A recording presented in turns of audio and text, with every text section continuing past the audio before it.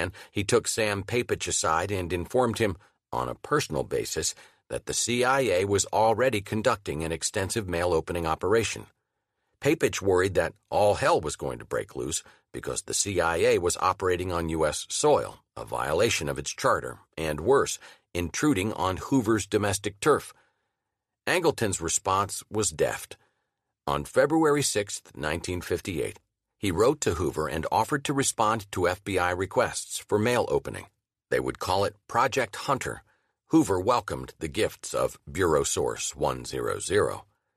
Ours was a shotgun treatment, Angleton later explained. Theirs was rifle treatment. We were covering a vast amount of mail. The Bureau's treatment was more or less pinpointed on matters that came as a result of a breakthrough or identification of some active case. Angleton was well aware that opening U.S. mail violated federal law. Existing federal statutes preclude the concoction of any legal excuse for the violation, wrote his deputy Jim Hunt in 1961 when the Office of Security expressed concern about flat potential of the lingual operation. No cover story is available to any government agency, Hunt warned. Hoover knew what he wanted to do with the Hunter intelligence take. In 1956, he had revived the Bureau's counterintelligence program, known as COINTELPRO, originally created to counter pro-German subversives during World War II. Hoover's first target was the American Communist Party, a shrinking organization discredited by Khrushchev's secret speech and American prosperity. With the bounty of personal information from Lingual Hunter, Hoover was able to expand the list of COINTELPRO targets in the years to come to include such enemies of the people as civil rights leader Martin Luther King Jr., the Southern Christian Leadership Conference, the Nation of Islam, the Black Panthers, the Student Nonviolent Coordinating Committee, as well as the Socialist Workers' Party and Women's Strike for Peace. Historians and journalists usually describe COINTELPRO as a Hoover creation, which is not quite the case. It was created by Hoover with the critical help of Angleton, and it functioned as a joint FBI-CIA venture with the Bureaucratic Division of Labor. The Bureau took the lead in targeting dissident Americans inside the United States. The agency took the lead outside the country. In the COINTELPRO attack on the Fair Play for Cuba Committee and its most famous member, Lee Harvey Oswald, the FBI and CIA would work together. Angleton used CIA mail surveillance to feed the COINTELPRO beast. Mole. Ezra Pound was released from St. Elizabeth's Hospital in April 1958. He was now 72 years old, still a favorite of conservatives, but no longer enchanted with fascism. He had finished another book of cantos while incarcerated. Pound's psychiatrist found him a fascinating thinker and no danger to society. Although Angleton gave former CIA officer Peter Sichel the impression that he had been in touch with Pound while the poet was at St. Elizabeth's, there's no evidence Angleton ever visited or wrote. After his release, Pound returned to Italy and connected with many old friends, but not with Angleton. Angleton was consumed by his work and its agonies. He felt intimations of bad news on October 18, 1959. A front-page story in the New York Times reported that Russell Langell, chief security officer at the U.S. Embassy in Moscow, had been arrested. The Soviet Foreign Ministry released a statement saying that Langell had been seen giving a package to an unidentified passenger on a city bus, arousing suspicion. Langell, who denied that he engaged in espionage, was expelled from the country. The counterintelligence implications were disturbing. Langell was the agency's contact with Pyotr Popov, a military officer and the best agent that the CIA had inside the Soviet Union. For 7 years, Popov had been passing reports on the inner workings of the Red Army at incredible risk to himself and at virtually no cost to the agency. At a time when Western intelligence services had little reliable information from inside the Soviet armed forces, Popov's reporting was priceless. "He brought us so much," said George Kizilvalter, one of the agency's top Russian-speaking officers. For instance, when he was on duty at night, he could gain access to the monthly payroll. He copied the whole thing, and it contained all kinds of exotic information. Kizilvalter was a bear of a man who wore rumpled clothes and spoke perfect Russian and German. The only son of an émigré Russian engineer, he had served in the U.S. Army before joining the CIA in 1951. As a branch chief in the Soviet Russia Division, his specialty was the handling of Russian agents. Over the course of 6 years, Kiesewetter met more than 100 times with Popov. The CIA soon learned that Popov was the unidentified bus passenger with whom Langell had made contact. On December 20th, 1959, the Red Star newspaper in Moscow reported what the CIA men already suspected, that the KGB had unmasked Popov as an American intelligence agent. The CIA men debated what had gone wrong. Bill Harvey, chief of the Berlin House, thought Popov had been exposed by the sloppy tradecraft of one of his contacts in Moscow. Bill Hood, Angleton's friend, who also handled Popov, cited several obvious clues that supported this analysis. Angleton countered that the obvious clues did not necessarily provide the best answers to counterintelligence problems. Angleton suspected Popov had been betrayed by what he called a mole, a spy within the ranks of the CIA. In time, Angleton's suspicion would harden into a fixed idea, which fueled an ideological crusade that more than a few of his colleagues denounced as a witch hunt. It all began in October 1959, according to the CIA's in-house historian David Robarge. The seminal event was Pyotr Popov's arrest. Angleton's fixation on the mole started around 1960, after Popov's then unexplained compromise, he wrote. Oswald. 2 weeks after Langell's arrest, on Monday, November 2, 1959, Jane Roman received her daily call from Sam Papich. He asked her about a story that appeared on page A7 of Saturday's Washington Post. Ex-Marine asks Soviet citizenship. The wire service reported that a 20-year-old former Marine from Texas named Lee Harvey Oswald had shown up at the U.S. Embassy in Moscow and announced his intention to renounce his U.S. passport and become a citizen of the Soviet Union. Papich wanted to know more. When Roman received a cable from the State Department about Oswald, she scrawled on the top, "Mr. Papich would like to know about this ex-Marine who recently defected into the USSR." She routed the cable to a colleague who might have answers. 2 days later, Roman received another cable on Oswald, this one from the Office of Naval Intelligence. ONI had responsibility for Oswald because he had recently been discharged from the Marine Corps. "Something of special interest," the sender wrote to Roman. Another State Department cable came in, and soon Oswald's name was circled with an underlined note emphasizing, "Says has offered Soviets any information he had acquired as enlisted radar operator." Oswald was an obvious target for the counterintelligence staff. It wasn't unheard of for Americans to move to Moscow in 1959, but it was unusual. Few, if any, of the American defectors had ever announced their intention to give the Russians classified military information. Roman routed the cable about Oswald to Birch O'Neill and the Special Investigations Group, which was responsible for keeping files on defectors. Young Oswald was a person of interest. The CIA's handling of information about Lee Harvey Oswald, the accused assassin of President John F. Kennedy, is a story shrouded in deception and perjury, theories and disinformation, lies and legends. But at least one aspect of the story cannot be disputed. Angleton controlled the CIA's file on Oswald for 4 years, from his defection in October 1959 until his death in November 1963. Angleton would conceal this fact for the rest of his life. He hid it from the Warren Commission and obfuscated about it with congressional investigators in the 1970s. The story only began to emerge when Congress ordered the declassification of long-secret JFK assassination records in the 1990s. While the full story has yet to be disclosed, much of it can now be told. Lee Oswald was the object of intense CIA interest from the moment he arrived in Moscow. Angleton relied on the Special Investigations Group to monitor his movements. Birch O'Neill, the chief of the SIG, supervised a staff of 8 people, including Elizabeth Ann Egerter, master of the office filing system. She controlled Oswald's file on behalf of Angleton. Betty, as she was known, was a single woman from Croton, New York, who had worked as an interior designer and traveled around Europe with her husband, a professional musician. They divorced, and she went to work for the CIA. She had no children. Her life focused on her work, which she took seriously and never spoke about except when compelled by subpoena. Egerter liked to describe the SIG as the office that spied on spies. The SIG was dedicated to exploiting the actions of defectors like Oswald.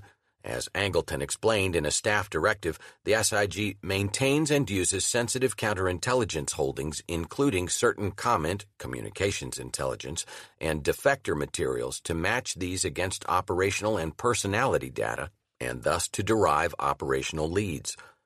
This was the arcane language of secret intelligence work. Sensitive counterintelligence holdings, match defector materials, derive operational leads. Dense, complex, and elusive, the words have to be unpacked to be understood.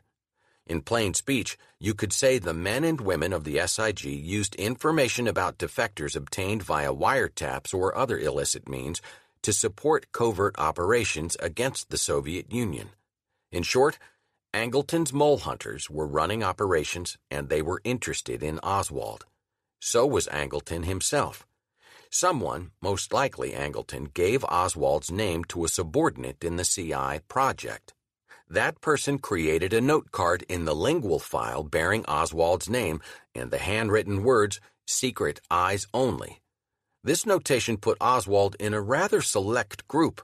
The former Marine Corps radio operator was now one of 300 Americans whose international mail was opened, copied, and filed for future use. Why did Angleton do this?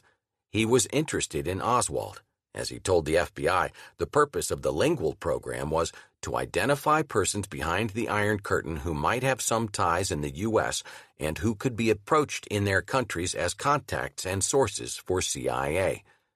A note scrawled on the card provided the details. Recent defector to the USSR, former Marine.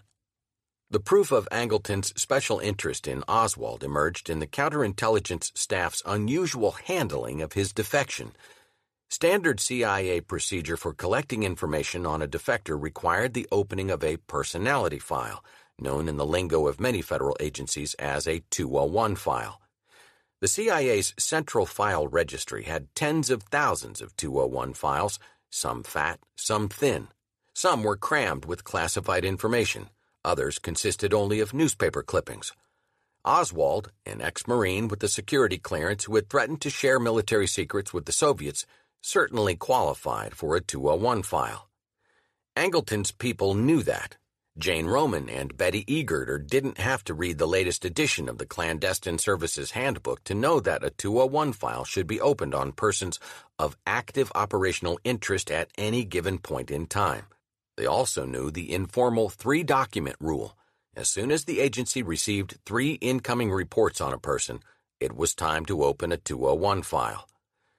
Oswald qualified on every count. Nonetheless, the Special Investigations Group chose not to open a file on him. Instead, the Office of Security opened a file on the itinerant ex-Marine on December 9, 1959. This file, labeled OS-351-164, then became the repository of all the information that the agency received about Oswald. Needless to say, the Office of Security did not create Oswald's file without consulting Angleton's staff. The CI-SIG served as a liaison between CI staff and the Office of Security, Egerter later explained. We worked very closely with the Office of Security. In the case of Oswald, the unusual procedure had to be approved at higher levels. Robert Bannerman, deputy director of the Office of Security in 1959, told historian John Newman that Jim Angleton was in on this. Angleton's interest in Oswald was finely tuned. The effect of creating an Office of Security file instead of a 201 file was to ensure information about the ex-Marine was held more tightly. For Angleton's counterintelligence purposes, an OS file had clear advantages over a 201 file. A 201 file was accessible to anyone in the Directorate of Plans who had a clearance to draw from the Central File Registry. By contrast, an OS file could not be seen by anybody outside of Office of Security and the SIG. So, if someone inside the agencies, say a KGB mole, wanted to know more about the ex-Marine whose defection the Washington Post had reported, the person would have to ask for his file in writing and provide his or her name, office, and phone number. By creating a restricted OS file and not a 201 file for Oswald, Angleton could determine who in the ranks of the CIA was interested in him. The unusual handling of the Oswald file was one technique among many for finding the mole who had betrayed Popov. In the next year, a series of FBI and State Department memos flowed into Angleton's Oswald file. In October 1960, the State Department sent a notice to the CIA stating that it wanted up-to-date records on all recent defectors to the Soviet Union. The notice came attached with a list of a dozen known defectors, one of whom was Lee Oswald. That missive, according to the CIA's account, prodded the counterintelligence staff to act. In December 1960, 13 months after Oswald's defection, Betty Egerter completed the paperwork to create a 201 file. In the process, she inexplicably gave Oswald the wrong middle name, labeling the file Lee Henry Oswald. More important than the name on the file was its contents. Egerter took all the material that was collected in the OS file and transferred it to the new 201 file. The Oswald file now contained a dozen items, 4 documents from the State Department, 2 from the CIA, 2 from the FBI, 1 from ONI, and 3 newspaper clippings. The mole hunt was the most sensitive of Angleton's operations, which is why he put Egerter in charge of the Oswald file. All new information on Oswald was routed to her. In June 1962, for example, the Lingual team opened and read a letter written by Oswald's mother, Marguerite. This item will be of interest to Mrs. Egerter, CISIG, and also to the FBI, said the cover memo on the intercepted letter. Neither the CIA nor Angleton shared this early interest in Oswald and his family with the Warren Commission, which investigated the assassination of JFK. Not until the mid-1970s did people start to ask questions. In 1978, an attorney for the House Select Committee on Assassinations put the question to Angleton. Given the agency's standard procedures, he asked, what could explain the year-long delay in opening Oswald's 201 file? I don't know the circumstances, Angleton replied. I don't know why it would take that long. In fact, Angleton did know the circumstances. He had created the SIG to track defectors. He was alarmed by Popov's arrest in late 1959, and he worried about moles. He had put Oswald's name in the Lingual list. He wanted to monitor the ex-Marine closely and guard all information about him, and he needed to hide a damning fact. Oswald figured in his mole hunt 1,000 days before he became world famous. In May 1960, Angleton crashed. Stressed by the demands of his impossible job, drinking to excess and gasping for breath from a recurrence of tuberculosis, he was a shambling wreck. His doctor insisted he take a medical leave at a sanatorium in Virginia, and suddenly he was outside the world of secret intelligence. Angleton recuperated for months. He did not return to the house in Arlington until November 4th, 1960. The next Tuesday was Election Day. When the votes were all counted, Senator John F. Kennedy had defeated Vice President Richard Nixon in the closest presidential election since 1876. Angleton knew Nixon from policy discussions about Cuba. He knew Jack Kennedy personally from dinner parties at the Myerses and the Bradleys. Like most people in their social crowd, Jim and Cicely Angleton found Kennedy and his wife Jacqueline enormously attractive, but they were not always impressed by Kennedy's politics. Angleton usually voted Republican. He had supported Wendell Willkie in 1940 and Dwight Eisenhower in 1952. Kennedy's ironic charm reminded Cicely of a certain Shakespearean aristocrat. After Kennedy was elected, she quipped, "Prince Hamlet is in the White House." JFK. James Jesus Angleton was almost exactly the same age as John Fitzgerald Kennedy. Both men were born in 1917, 7 months apart. Both grew up in cosmopolitan families where they mastered the privileges of elite education and new wealth. Both returned from World War II exuding the hopes and ambitions of a new generation. As they made their way toward positions of power in Washington in the 1950s, they saw each other with their mutual friends Cord and Mary Meyer. But if they were friendly, they were not close. Now Kennedy was the president-elect of the United States of America, and Angleton worked for him. With the arrival of a new administration came new issues and new assignments for Angleton. One of them concerned Israel. Thanks to a long-standing agreement with Dulles, Angleton served as the Israeli desk officer at CIA headquarters. He also controlled the CIA station in Tel Aviv. In 1960, he brought in Peter Jessup, a career officer whom he trusted to serve as station chief. Angleton continued to visit Israel often, meeting with Jessup as well as with Isser Harel, Amos Manor, Memi Deshalit, and other senior figures in the Israeli government. What he didn't do was report on Israel's efforts to build a nuclear reactor and nuclear weapons. Others were more attentive. Henry Gromberg, a physicist from the University of Michigan, visited Israel's civilian nuclear facilities in November 1960 and came away with the distinct impression that a research reactor in the Negev desert town of Dimona was part of an effort to develop nuclear weapons. I feel sure its design is far beyond any kind of training reactor and that it will be capable of producing weapons-grade plutonium, he told the CIA. The agency sent up a U-2 spy plane, which returned with high-altitude images of unusual construction at Dimona. A former CIA intelligence estimate produced January 31, 1961, concluded, "The secrecy and deception surrounding the undertaking at Dimona suggest that it is intended, at least in part, for the production of weapons-grade uranium." The Israelis had managed to keep the secret of Dimona from the CIA for more than 2 years. At the time, Angleton was briefed by agency photo analysts about the U-2 imagery. He never evinced much interest, said Dino Brugioni, deputy director of the CIA's National Photographic Interpretation Center. He was a real funny guy, Brugioni recalled.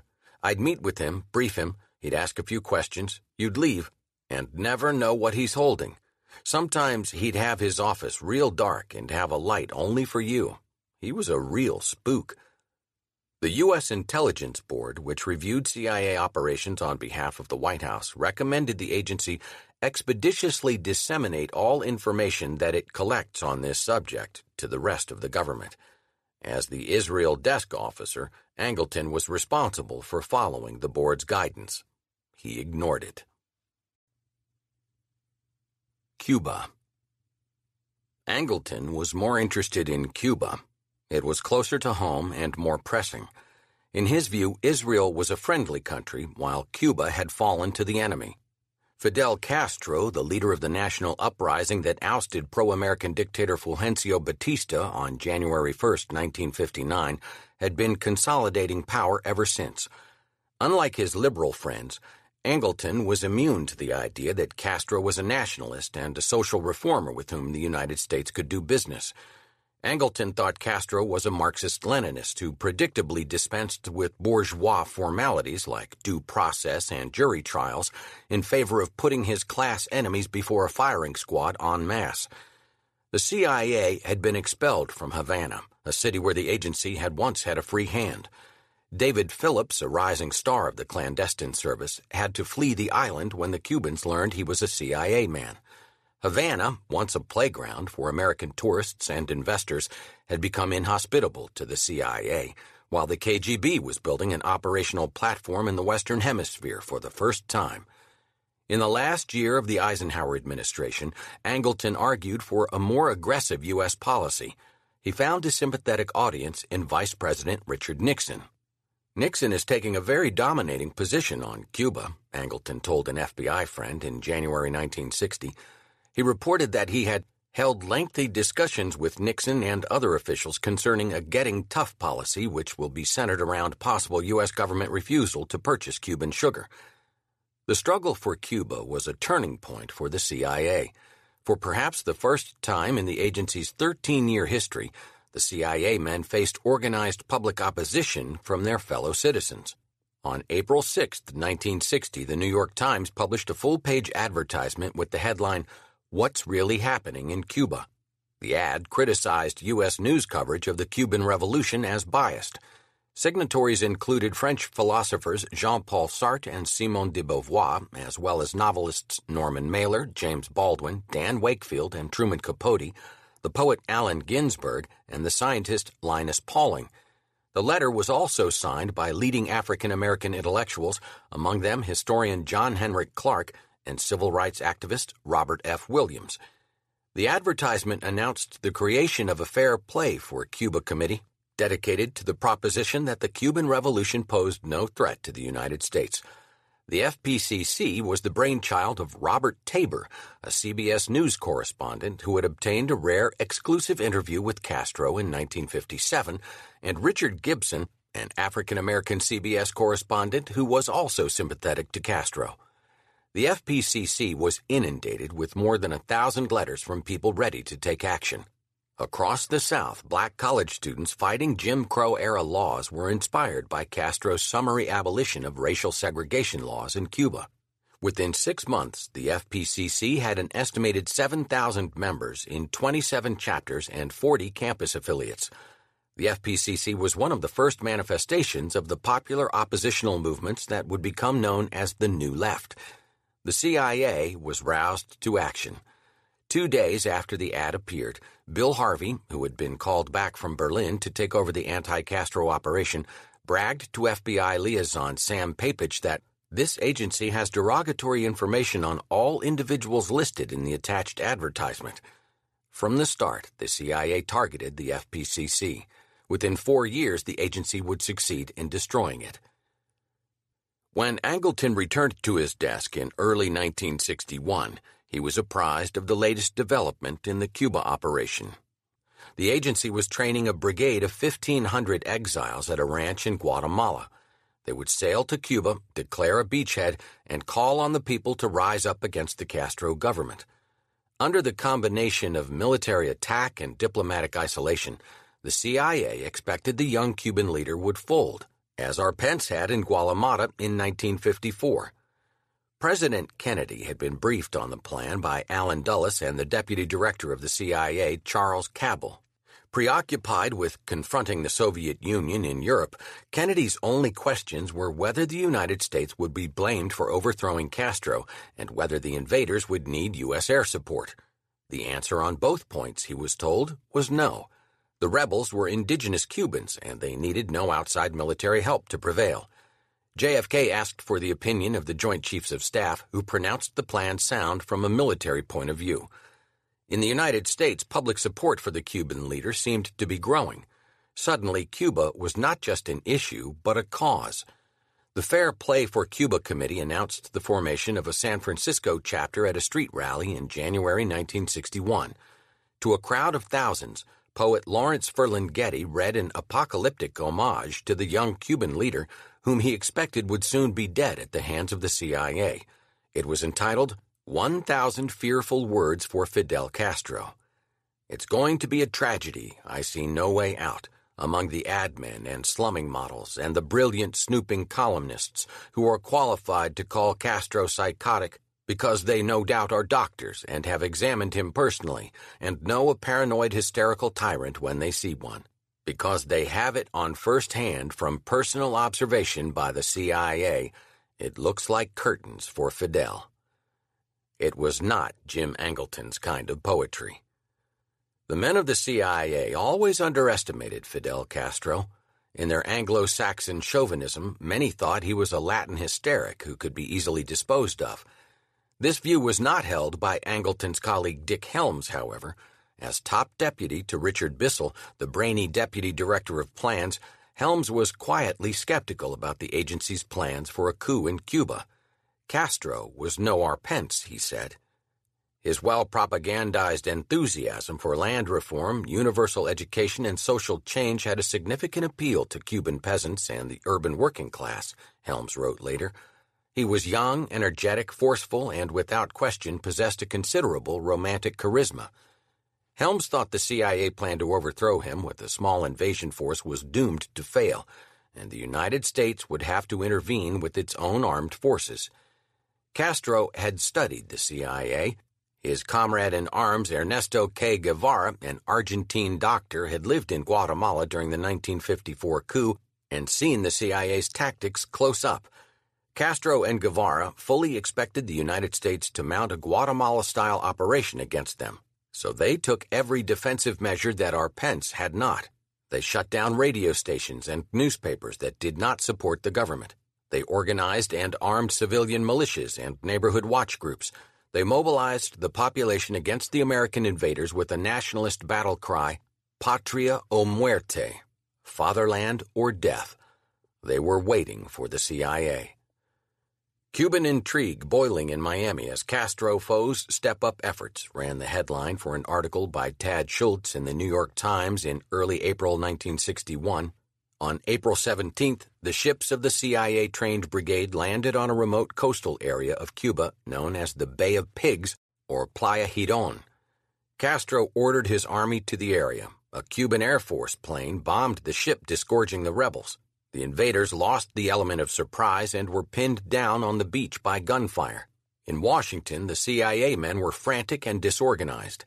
Allen Dulles had arranged to be out of the country to enhance the cover story that the agency was not involved. Deputy Director Cabell appealed to President Kennedy for help. Kennedy, attending a gala ball in the White House, was called away from the festivities for a conference. Cabell told the tuxedo-clad president that only U.S. air support could ensure the rebels' survival. Recalling that President Eisenhower had authorized air support in Guatemala in 1954, Angleton and most other CIA men assumed JFK would do the same. Kennedy said no. He had been told no U.S. air support would be needed, and he would not authorize it now. 117 of the CIA-trained Cuban men were killed in the fighting. A handful escaped into the mountains. The rest, more than 1,100 men, were taken prisoner. The battle was over less than 72 hours after it had begun. The Cuban David had defeated the American Goliath. Castro exulted, and communists crowed. The Cubans paraded the captured rebels before TV cameras. It was the most humiliating defeat in the history of the CIA and arguably the worst blow to U.S. geopolitical credibility since World War II. It was, in the words of one agency post-mortem, a perfect failure. Publicly, Angleton would attribute the defeat to work of Castro's intelligence service in South Florida. "I think the whole Bay of Pigs failure was because of penetration," he said. "In other words, I think that when you're running an operation as massive as the Bay of Pigs, where journalists like Tad Schultz can learn the secrets and publish them in the New York Times, and where everybody and his mother down in Miami knew something was going on, obviously they sent provocateurs and agents into the United States. It was a counterintelligence failure." Kennedy was angry with the CIA for presenting him with an operational plan that had proved so weak, and at his generals for endorsing it. Mostly, JFK berated himself for trusting the soldiers and the spies. "I've got to do something about those CIA bastards," he moaned. "How could I have been so stupid?" In a moment of venting, he vowed to splinter the CIA into 1,000 pieces. For the first time since 1947, the men of the CIA had reason to fear the man in the White House. Dick Helms recalled the spring and summer of 1961 as a busy interregnum marked with flashes of abrupt change, dampened by the anxiety most of us shared about the shape and future of the agency. Fortunately for the CIA, Robert Kennedy, the president's brother and now the Attorney General, did not regard the defeat as insuperable. He wanted revenge. Upon reflection, President Kennedy rejected proposals for abolishing the clandestine service. Instead, he created a new planning cell for overthrowing Castro and assigned RFK as a member. As Robert Kennedy learned about the workings of the CIA's Covert Operation Directorate for the first time, he became convinced that the Bay of Pigs defeat could be avenged before the 1964 election. Overthrowing Castro, he told a well-attended Pentagon meeting in early 1962, is a top priority of U.S. government. All else is secondary. No time, money, or effort or manpower is to be spared. Hit him. As Kennedy's government regrouped, Angleton was drawn deeper into Cuban operations. On May 4, 1961, the National Security Council tasked the counterintelligence staff with a new job: to cooperate with the Cuban Revolutionary Council, the coalition of anti-Castro organizations funded by the CIA. The CRC was supposed to unify the opposition to Castro's one-party government and, when Castro was overthrown, establish a pro-American government in Havana.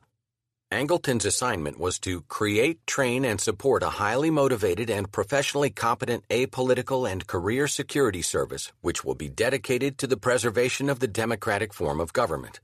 He was asked to assign carefully selected and qualified agency personnel to work with the service during the current and post-Castro eras. Angleton wanted to make a difference in Cuba just as he had in Italy and Israel.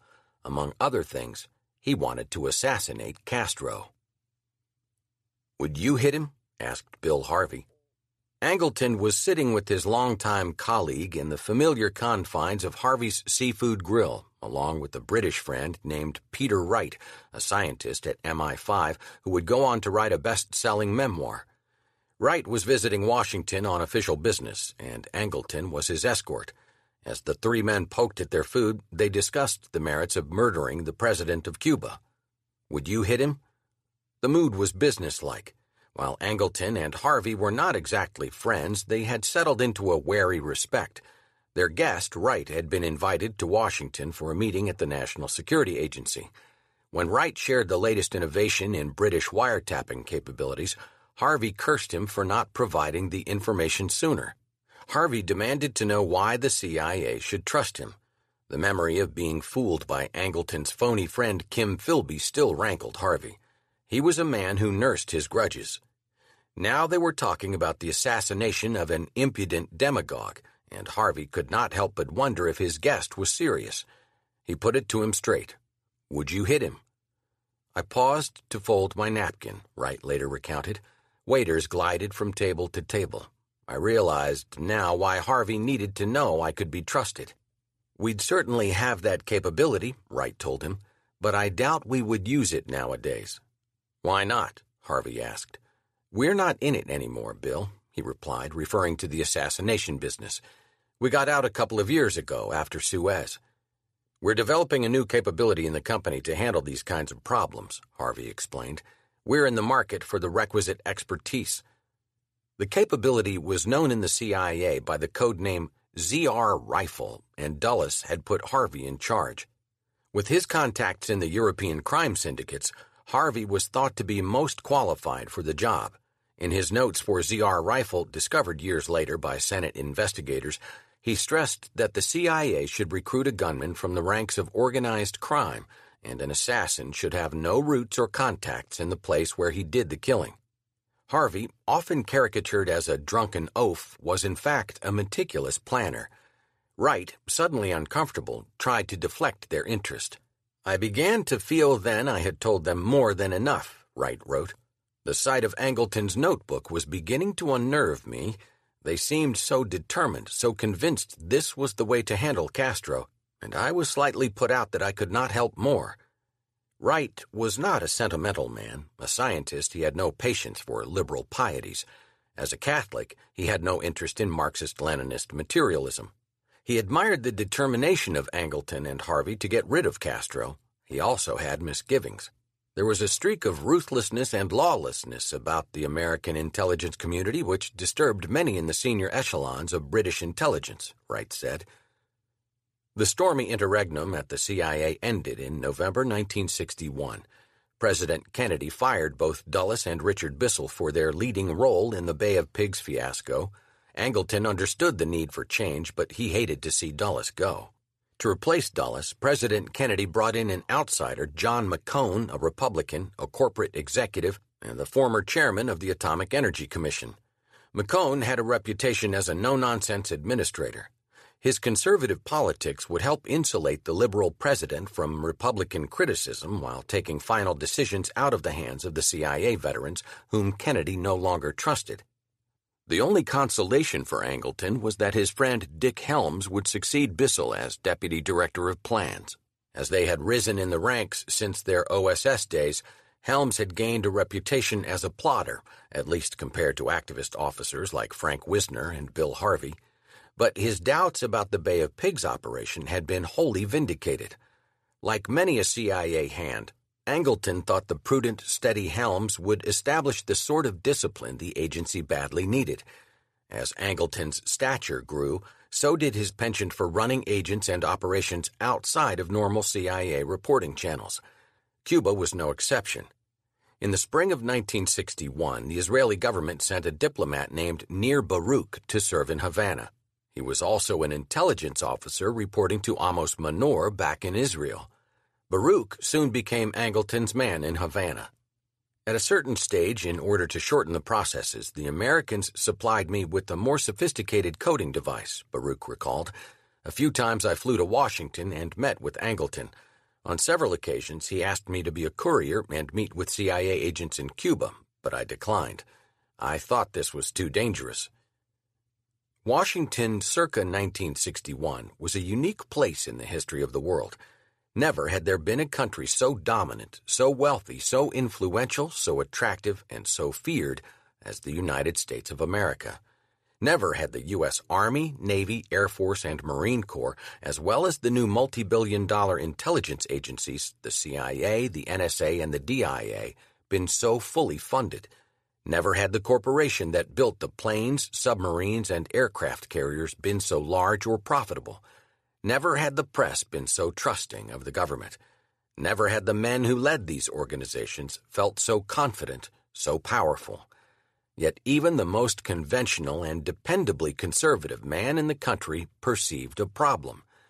In his farewell address on January 17, 1961, outgoing President Dwight Eisenhower talked about what he called the military-industrial complex. Dull as Kansas and pale as a pickle, Eisenhower looked back on the events of his own lifetime and forward to events to come. Like the man, his words were plain. We now stand 10 years past the midpoint of a century that has witnessed 4 major wars among great nations. 3 of these involved our own country. Despite these holocausts, America is today the strongest, the most influential, and most productive nation in the world. Understandably proud of this preeminence, we yet realize that America's leadership and prestige depend not merely upon our unmatched material progress, riches, and military strength, but on how we use our power in the interests of world peace and human betterment.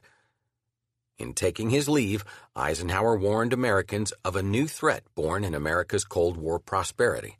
He referred to the network of arms manufacturers and military officers that had elevated him to supreme power. All the same, he didn't trust it. This conjunction of an immense military establishment and a large arms industry is new in the American experience. The total influence, economic, political, even spiritual, is felt in every city, every statehouse, every office of the federal government. We recognize the imperative need for this development, yet we must not fail to comprehend its grave implications. Our toil, resources, and livelihood are all involved. Eisenhower emphasized he was talking about the very structure of our society. In the councils of government, we must guard against the acquisition of unwarranted influence, whether sought or unsought by the military-industrial complex. The potential for the disastrous rise of misplaced power exists and will persist. The influence of the military-industrial complex feared by Eisenhower was felt after the Bay of Pigs debacle. The hostility to President Kennedy in his own government was so pervasive and palpable, 2 enterprising news reporters thought they should write about it. In September 1962, Fletcher Nebel, a reporter for the biweekly magazine Look, and Charles Bailey II, Washington correspondent for the Minneapolis Tribune, published 7 Days in May, a fictional thriller about an incipient military coup in contemporary Washington. It resonated in the capital and with the public at large.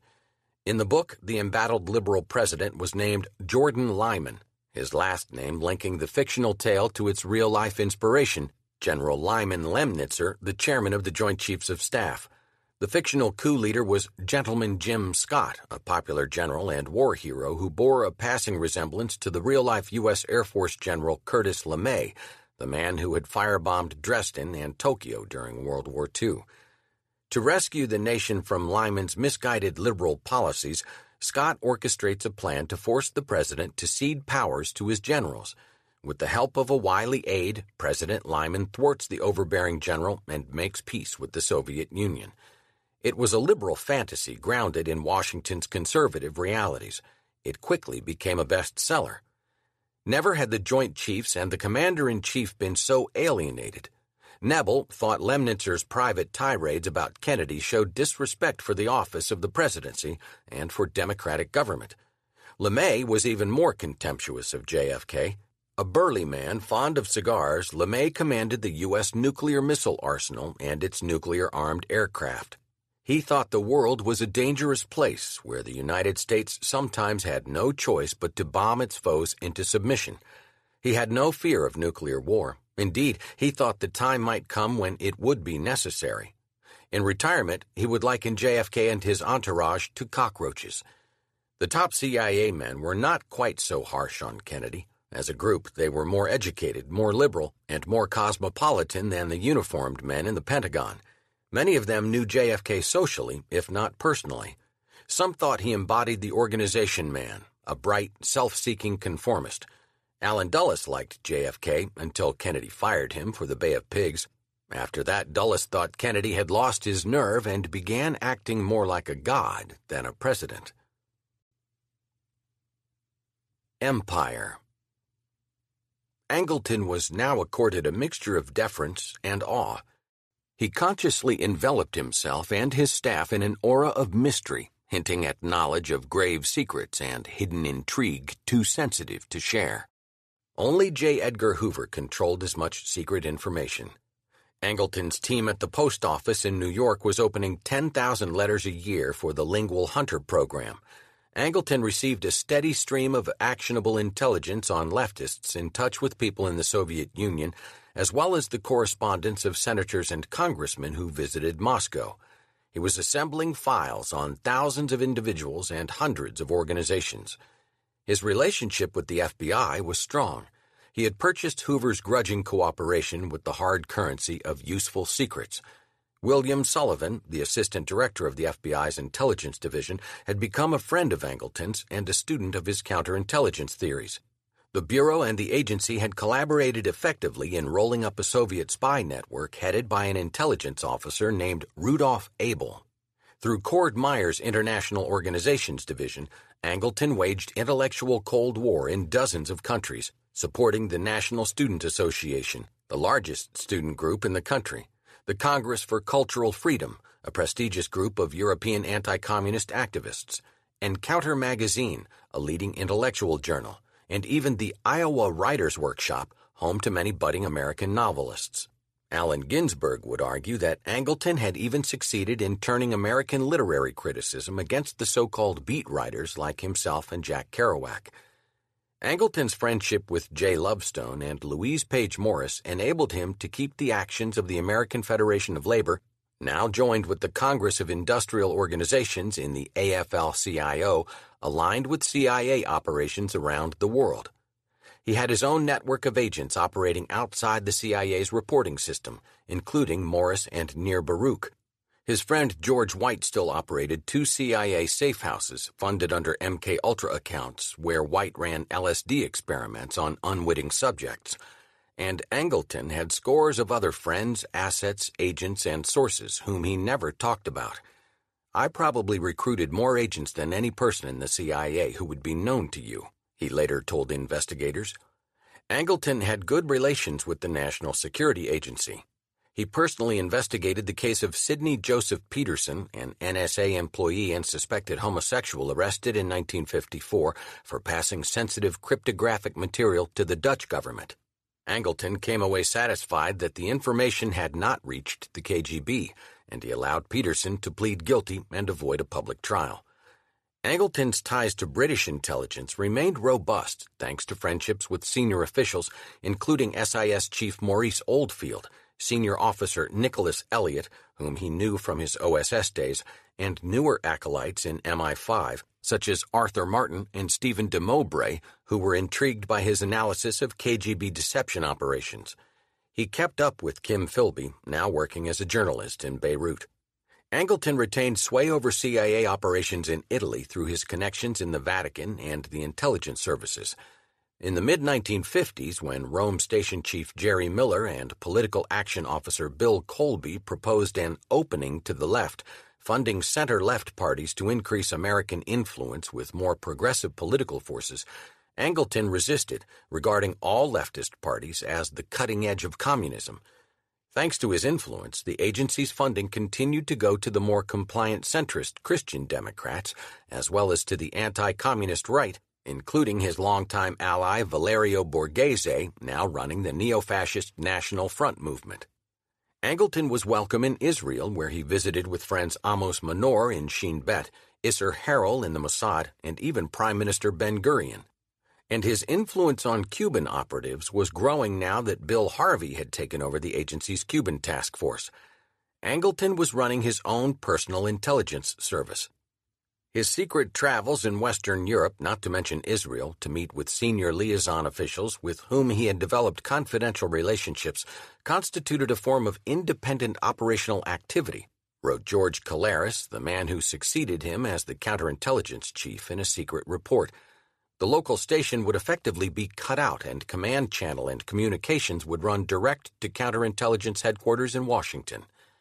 And he had the permission of his bosses. The new CIA director, John McCone, was an outsider who knew little of how the agency operated. On all but the biggest policy issues, McCone deferred to Deputy Director Helms, who trusted Angleton completely.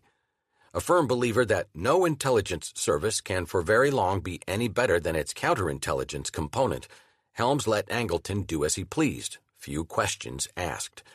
President Kennedy thought he had reined in the CIA by firing Dulles and Bissell after the Bay of Pigs, but his action did not much affect Angleton's power. The counterintelligence chief was now the third most powerful man in the CIA, and he was accountable to no one.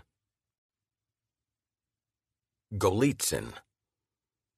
On a cold night in Finland in December 1961, a heavyset man with hazel eyes presented himself at the home of Frank Freeberg, the chief of the CIA station in Helsinki. He explained that he was not Anatoly Klimov, as Freeberg thought. His name was Anatoly Golitsyn, and he was chief of the KGB Residentura in Finland. He said he wanted to defect to the United States, immediately. Angleton was notified. Never before had such a high-ranking KGB officer offered his services to the CIA. Angleton approved. In the moment, Freeberg regarded Golitsyn's defection as the highlight of his career. In time, he would regret it as the fateful first step toward an epic fiasco. The agency's first psychological evaluation of Golitsyn arrived on Angleton's desk a few days later. The subject himself is a very alert, perceptive, and shrewd individual, the agency's doctor wrote. Part of this may stem from his intelligence training and experience, but no doubt some of this is a reflection of his makeup. Golitsyn required more study, the doctor judged. There are indications of rather grandiose and omnipotent ideas, as well as some paranoid feelings about his own intelligence service, he went on. These are highly suspect as far as motivation for his defection go, but additional data is needed from a psychiatric standpoint to further substantiate the possibility of emotional illness or imbalance. Angleton forwarded the report to J. Edgar Hoover. Anatoly Golitsyn was born to a poor family in Ukraine. He joined the Soviet Army in 1944 and was assigned to a military counterintelligence unit. After the war, he was transferred to the KGB's first Chief Directorate, where he ran operations against the United States. He claimed he had personally presented his proposals for reforming the KGB to Joseph Stalin in 1952. According to Golitsyn, Stalin had accepted his proposals but died before they could be implemented. The CIA could never corroborate any such meeting, but the story was consistent with Golitsyn's style. He wanted to immediately meet with the president and with the attorney general and with the director of CIA, said Vasya Gmirkin, a CIA officer who worked with Golitsyn. He didn't want to deal with anybody below that level, so he came with grandiose demands, saying that he had very valuable information to present, and we bought it. Pyotr Deryabin, another KGB defector working at the CIA, recalled Golitsyn had a big mouth and tended to invent stories which would make him look important. In terms of actionable intelligence, Golitsyn offered some real revelations. He detailed the organization of the Helsinki Residentura. This information was specific, accurate, and useful, though not exactly earth-shaking, said one analyst. Golitsyn said the Soviets had a spy in the British Admiralty, which proved to be true. He provided insights into Soviet efforts to penetrate NATO. Golitsyn had delivered a wealth of information on KGB personnel, organization, and methods, said one CIA memo. His counterintelligence and penetration leads, however, were considerably less helpful.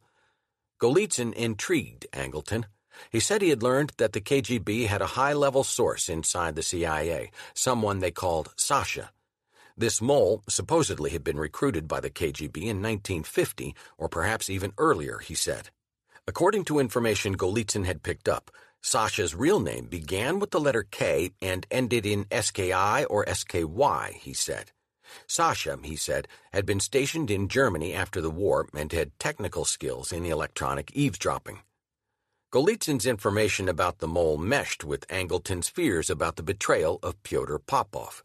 Angleton was impressed when Golitsyn's information led straight to a suspect, a career officer in the Technical Service Division named Peter Carlo. He had served in the OSS, where he lost a leg when his PT boat hit a mine off the Italian coast. Recruited by the CIA in 1950, he served for 6 years in Germany before returning to headquarters. Carlo fit the profile of Sasha in more than one way. His last name began with the K, and it turned out he was born Peter Klibanski. He possessed technical skills. He had studied a cavity-resonating microphone found in the U.S. Embassy in Russia, and a check of his file revealed there had been security issues in some of the TSD projects he worked on. Angleton told Helms that Carlo might be the mole and insisted that he be removed from any position where he would have access to intelligence. In January 1962, Holmes put Carlo on administrative leave without offering an explanation. The FBI interviewed him and administered a polygraph test, which he passed. Still, he was not returned to duty. Angleton was intrigued by another story Golitsyn told, which was supported by the documents he had brought with him. In May 1959, the KGB had held a conference attended by 2,000 officers, where Chairman Alexander Shelyepin announced an aggressive long-range strategy toward the West. The United States did not know much about how Premier Nikita Khrushchev and other officials in the Kremlin made their decisions. Angleton was skeptical that anything had changed since the death of Stalin in 1953, and Golitsyn's account strengthened his conviction. Shelyepin called for mobilization of the security and intelligence services to destabilize the Soviet Union's enemies and to weaken the alliances among them. Traditionally, communist doctrine held that the Soviet Union's main enemies were the United States and the NATO countries. Shelyepin had broadened this criteria to include West Germany, Japan, and smaller U.S. allies. He called on the KGB Department of Disinformation to coordinate with all ministries and undertake joint political operations with allied communist countries. The goal, according to Golitsyn, was nothing less than a KGB strategy that would affect the fundamental reasoning power of the Western powers. Angleton appreciated the potency of deception operations. He had seen how the British used the ultra-secret to fool the Germans on D-Day. He analyzed how the Polish communists had created and co-opted Win. He had studied the history of the Trust and Rota Kapella, two ingenious operations mounted by the Cheka, a predecessor organization of the KGB, which effectively dismantled the Tsarist opposition to Soviet rule in the 1920s. Golitsyn's defection from the elite of the KGB was a premeditated political act of a high moral order, Angleton later wrote, an act not lacking in great courage, not to mention a significant lifelong sacrifice. He was moved by a conviction to warn the West of the new uses which the communist countries had devised in stealth for their improved political, intelligence, and military potential, and of the new menacing dimensions which these developments added to the Soviet threat. Blackmail. Angleton was rising. In late 1961, the CIA moved from its scattered offices in Foggy Bottom and the Mall to a new headquarters, a shiny 7-story office block nestled in the woods of Langley, Virginia. With his stature and reputation, Angleton claimed prime real estate in the new building. The counterintelligence staff, now comprising nearly 200 people, occupied the southwest corner of the second floor. Angleton's office was room 2C43. In the outer office, there was a large reception room with a sofa, chairs, magazines, and 3 secretaries.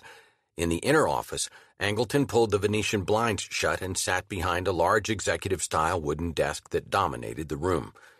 Angleton overawed most everyone who disagreed with him and proved persuasive to the rest. Angleton supported Golitsyn when he asked for a meeting with President Kennedy. When told that was unlikely, Golitsyn said he would accept a meeting with the president's brother Robert. Angleton supported that, too. The FBI objected, saying they would lose control of Golitsyn if they allowed him to meet with policymakers. Angleton prevailed. A meeting at the Attorney General's office was arranged for July 2, 1962.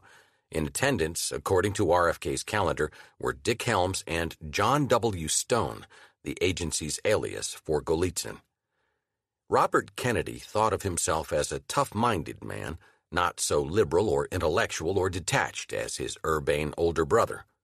RFK was more Catholic, more emotional, and more viscerally anti-communist.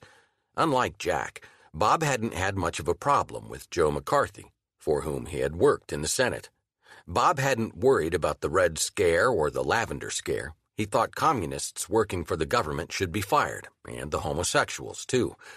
Bob Kennedy had fewer reservations about the CIA than did his brother. Since serving as JFK's eyes and ears on the committee to review the Bay of Pigs fiasco, RFK had become friendly with Allen Dulles. On Cuba, he clashed with the president's liberal advisers who thought Castro would survive. RFK wanted to hear Golitsyn out. The meeting was tape-recorded for the protection of all concerned, according to George Kiesewetter, who later heard the tape. Golitsyn raised the idea of a multi-million-dollar institute dedicated to destroying the Soviet Communist Party.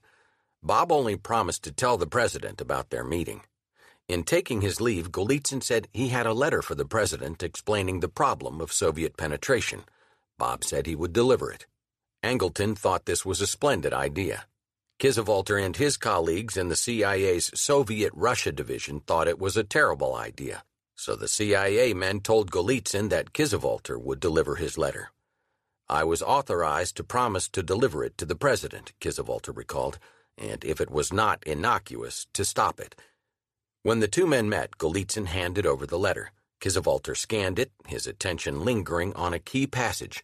"In view of the fact that the president who has promised me things through his brother Robert may not be the president in the future, how can I be sure the United States government will keep its promise to me for money and a pension?" "You SOB," Kiesewetter snarled at the heavyset man with hazel eyes. "You're a first-class blackmailer. This is chantage." Hearing the Russian word for blackmail, Golitsyn started to reconsider his gambit. Maybe issuing demands to the leader of the free world wasn't such a good idea. Golitsyn asked for the letter back. "Oh, no," Kiesewetter purred. "You want it delivered to the president. I'll deliver it." In retirement, Kiesewetter relished the memory of Golitsyn's panic. Golitsyn jumped up on top of the desk and then jumped down on my side, and we began wrestling for the letter. I let him win. Golitsyn never asked for a meeting with JFK again. Yet Angleton's faith in Golitsyn never wavered. For reasons most intelligence professionals still do not understand, Angleton accepted at face value virtually every judgment Golitsyn rendered over more than a decade, said two agency historians. When Angleton first heard of the story of Yuri Nosenko in June 1962, he thought it improbable. Nosenko, a veteran KGB officer in Geneva, had approached the U.S. Embassy saying he needed some Swiss francs to replenish official funds blown in a drinking spree with some dubious women. In return, he said he would supply the U.S. government with information that it would find useful. Nosenko was turned over to Pete Bagley in the Soviet-Russia division. Bagley initially found his story convincing. Angleton did not. Angleton referred to Golitsyn, who had said the defectors who came after him would all be phonies, meaning they would be agents dispatched and controlled by the KGB. Nosenko's father was the Soviet Minister of Shipbuilding in the 1950s. No small position. He was friends with senior Politburo members. Was it really probable, Angleton asked, that such a well-connected man would sell out his country for a few $100s? With his powers of persuasion, Angleton was able to bring Bagley and David Murphy, the chief of the Soviet Russia division, around to his view that Nosenko was a false defector, dispatched by Moscow Center to distract the CIA. But for everyone at the CIA who found Golitsyn credible, there were others who balked. Golitsyn certainly showed every indication of having a severe paranoid disorder, said CIA Dr. John Gittinger. I had an opportunity to see a great deal of information that he had provided and the various things he had done. Much of it was so absurd that it was impossible to believe that anybody would believe it. Angleton believed it. On the night of October 15, 1962, the CIA's National Photographic Interpretation Center in southwest Washington, D.C. was a busy place. The latest surveillance imagery from U-2 flights over Cuba showed new construction near the village of San Cristobal. The star-shaped battery of missiles was identical to Soviet nuclear missile bases described in material passed on by Oleg Penkovsky, a Soviet official who was spying for the CIA. The Penkovsky papers, as they were dubbed, confirmed what the analysts were seeing in the U-2 photos. The Soviet Union was installing nuclear missiles in Cuba. On Tuesday morning, October 16, 1962, CIA Deputy Director Marshall Carter briefed President Kennedy and his brother at the White House on what the photographs showed. All concerned realized the gravity of the revelation. The installation of the Soviet missiles so close to the American homeland was unprecedented. It was another test of the mettle of the man in the Oval Office. Hamlet. The Cuban Missile Crisis of October 1962 was, in the words of historian Arthur Schlesinger, the most dangerous moment in the history of the world. The story of how that moment came and went has evolved over the decades. First told in daily news stories, the saga of the October Crisis, as it was called, was then fleshed out in longer magazine articles. Then came the memoirs and the histories with portentous titles such as 13 Days, The Missiles of October, and Eyeball to Eyeball. 30 years later came the accounts of most of the officials involved, American, Russian, and Cuban, who spoke at a conference in Havana. Since then, a dominant narrative of the crisis has emerged, at least in English-language accounts. It is a tale of heroic liberal statesmanship. President Kennedy resisted the advice of a majority of his military advisors. The so-called Hawks urged airstrikes to destroy the Soviet missile sites, followed by a U.S. invasion to remove and replace the Castro government. JFK was a dove and opted for diplomacy. After 13 days of tense deliberations, Kennedy managed to coerce and persuade Soviet Premier Nikita Khrushchev to remove the missiles without going to war. The accounts of the former officials strengthened the dominant interpretation. It turned out that the U.S. military planners who assured Kennedy that the Soviets would step aside and acquiesce to a U.S. invasion were ill-informed. They estimated the Soviet Union had 15,000 troops on the island and that the nuclear missiles were not yet operational. Former Soviet officials told the Havana conference that they actually had 42,000 troops on the island, and the field commanders in Cuba had authority from Moscow to fire tactical nuclear weapons if attacked. A U.S. invasion, which the Joint Chiefs predicted would end with a quick victory, probably would have resulted in thousands of U.S. soldiers dying in the first use of atomic weapons since 1945. In the event of such an attack, U.S. military doctrine called for massive nuclear retaliation on scores of Soviet cities.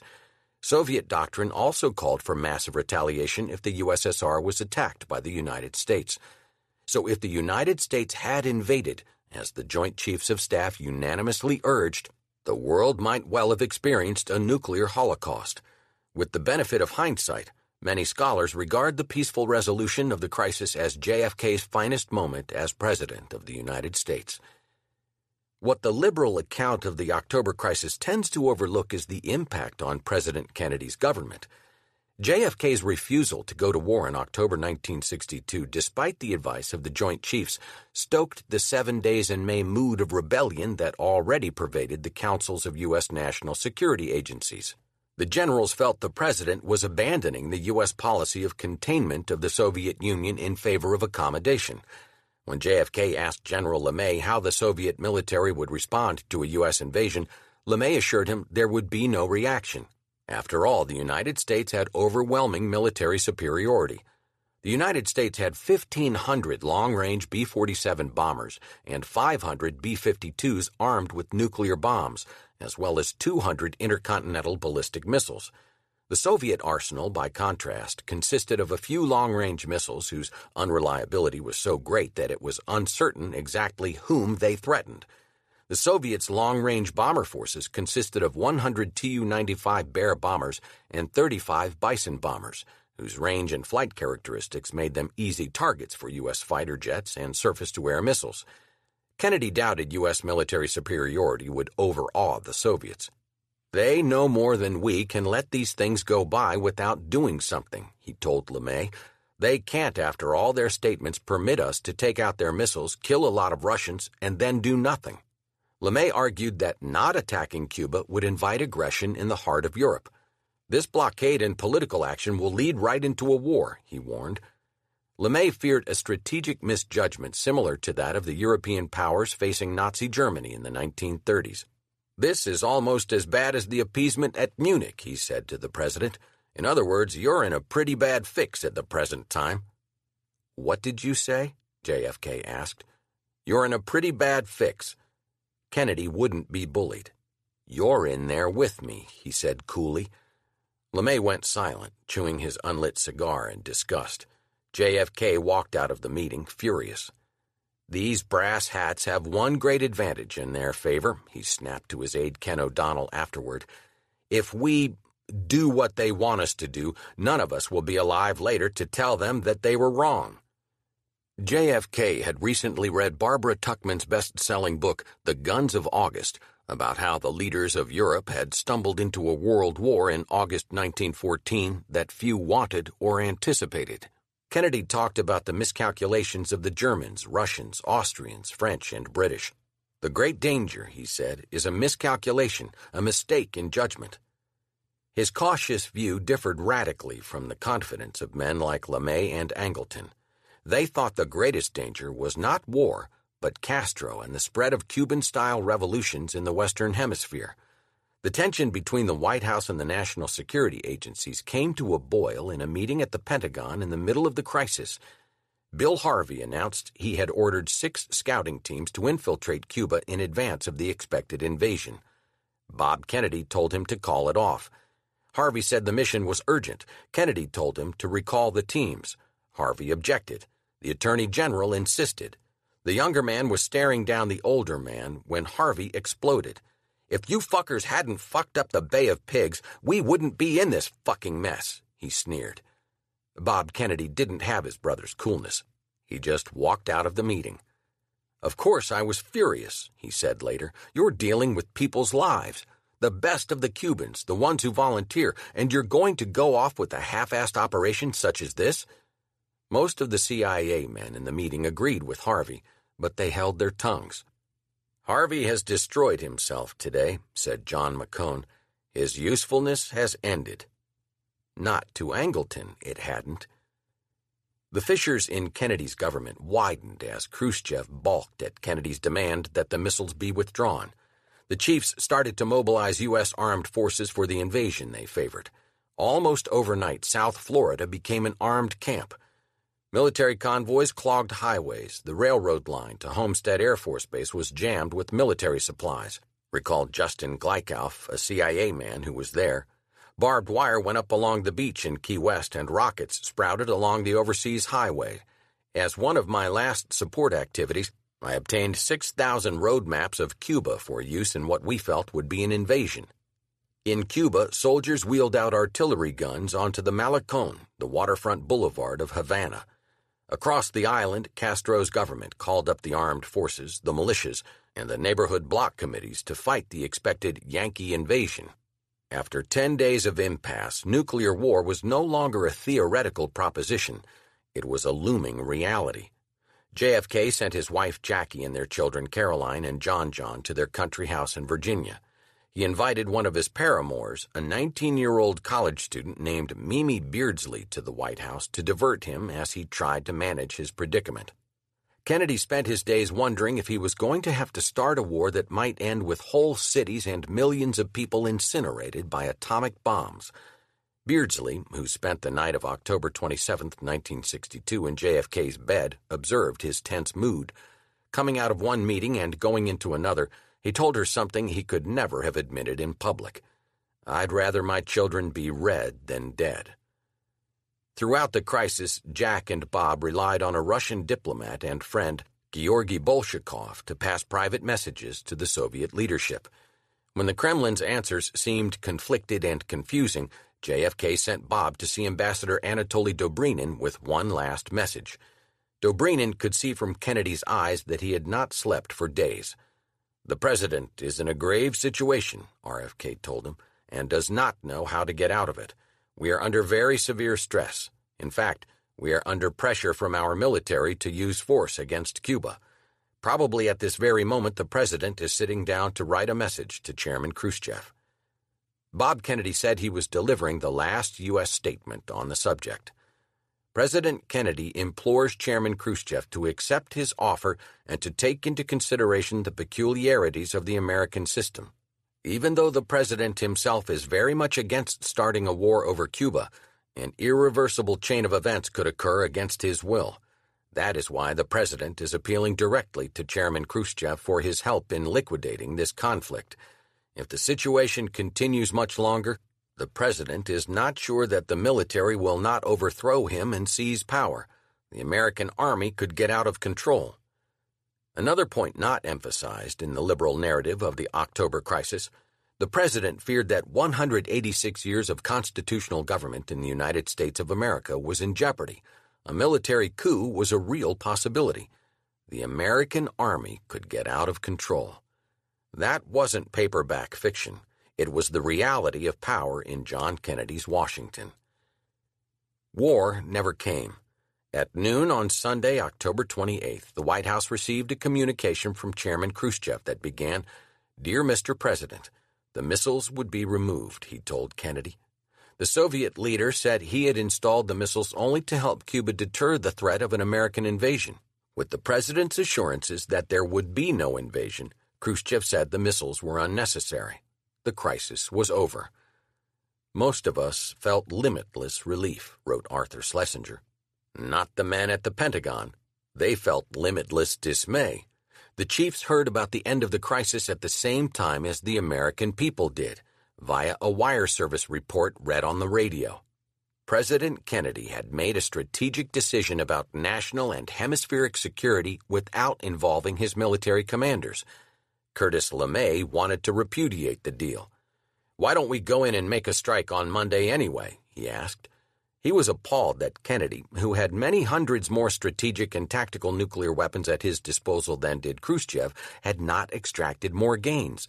"We could have not only gotten the missiles out of Cuba," LeMay said, "we could have gotten the communists out of Cuba." What has been all but forgotten over time is the conservative critique of Kennedy's diplomacy, which prevailed in the Pentagon, the CIA, the Cuban colony in Miami, and much of the Republican Party.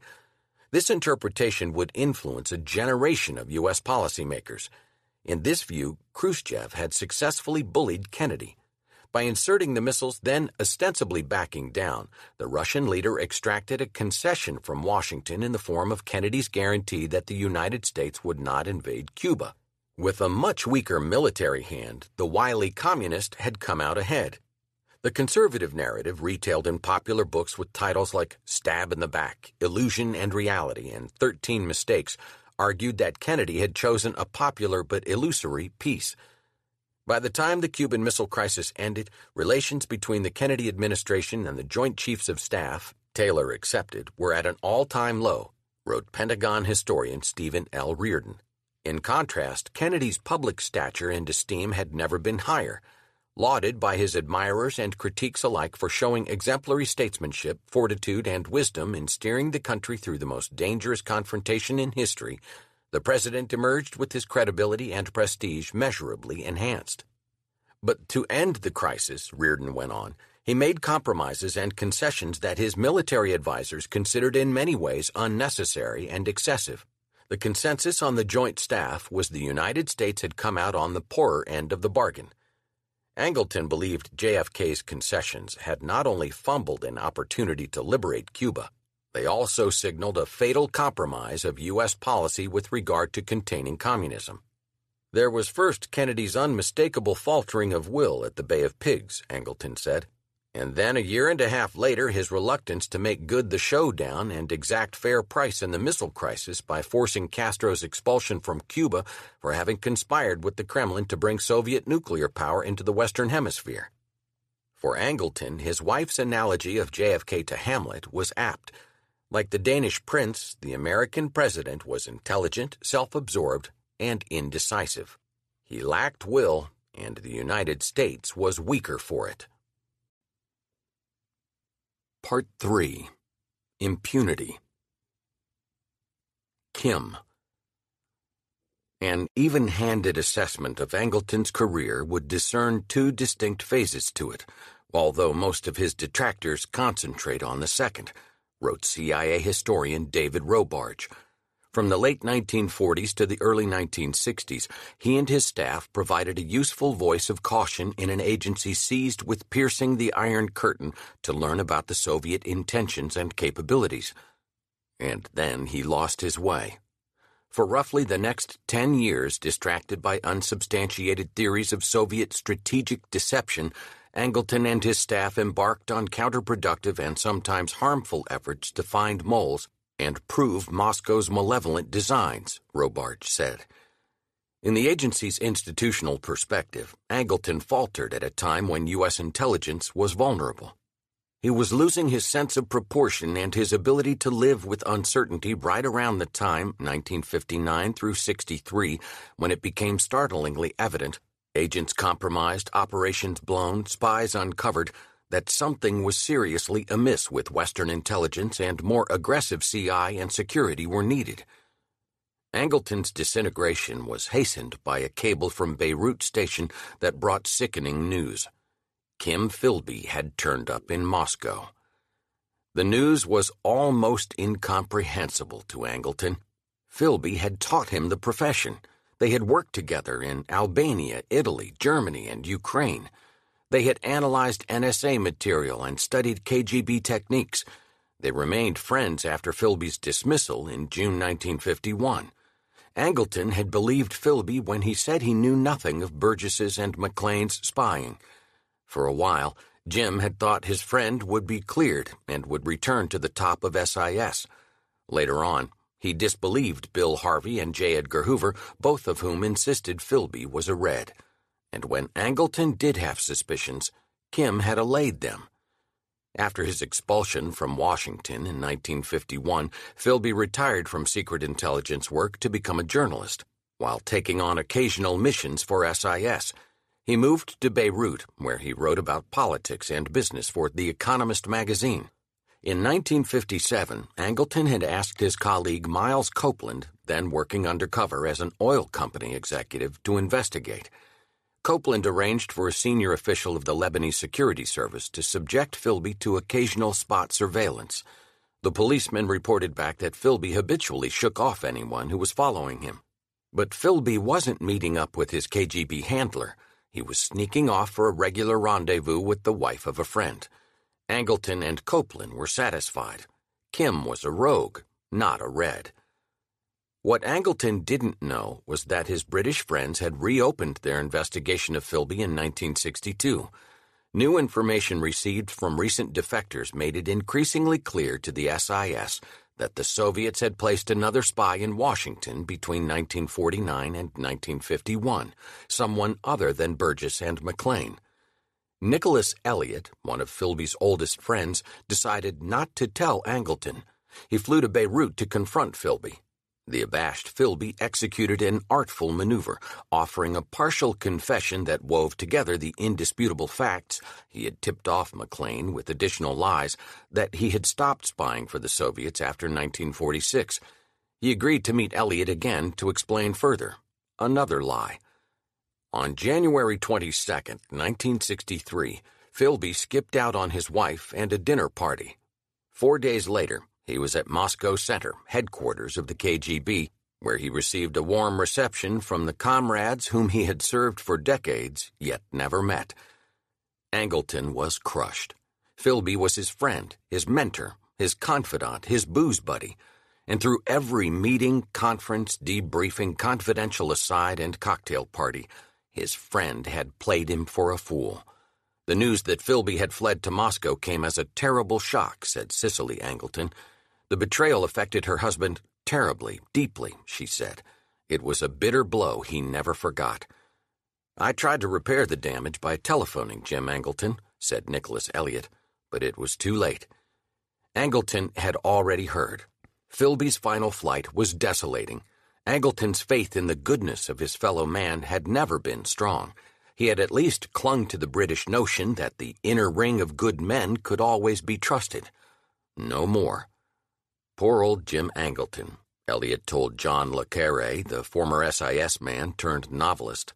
He'd made such a fuss of Philby when he was the head of the services station in Washington, and when Angleton found out, when I told him, that is, he sort of went the other way. That was British understatement. Went the other way. He had trusted him and confided in him far beyond any routine relationship between the colleagues of two friendly countries, Elliott said. The knowledge that he, Jim, the top expert in the world on Soviet espionage, had been totally deceived had a cataclysmic effect on his personality. Jim henceforward found it difficult to trust anybody, to make 2 and 2 add up to 4. Over-suspicion can sometimes have more tragic results than over-credulity. His tragedy was that he was so often deceived by his own ingenuity, and the consequences were often disastrous. The uncovering of Philby as a mole was without a doubt one of the most important events in Jim's professional life, said Walter Elder, a senior CIA officer. The affair had a deep and profound effect on Jim. Angleton suffered severe psychic damage, said Cleveland Cram, a senior operations officer who later wrote a top-secret study of Angleton. If Philby achieved nothing else in the Soviet service, said Cram, he would have earned his keep by the peculiar thraldom he obtained over Angleton's thinking. Bereft and betrayed, Angleton sought certainty. He gravitated to the theories of Anatoly Golitsyn. The former KGB man lent credence to the suspicions Angleton had entertained since Popov's arrest and execution. Golitsyn's insider account of KGB deception operations was intellectually appealing, suggesting a historic continuity in Soviet intelligence since the 1920s. If one of his long-buried fears about Philby had been confirmed, Angleton concluded, not quite logically, that another long-buried fear about the mole must be true as well. Compounding Angleton's unease, Golitsyn had left the United States. After a second meeting with Robert Kennedy in December 1962, the former KGB man gave up on the U.S. government. The FBI didn't trust him. The CIA's Soviet-Russia division, led by George Kiesewetter, was uninterested in his theories and unwilling to share their files. In contrast, MI5, the British FBI, embraced him. In February 1963, Golitsyn and his wife and daughter moved to England, where he was greeted by Arthur Martin, chief of counterintelligence for MI5. Golitsyn told his new hosts a disturbing story.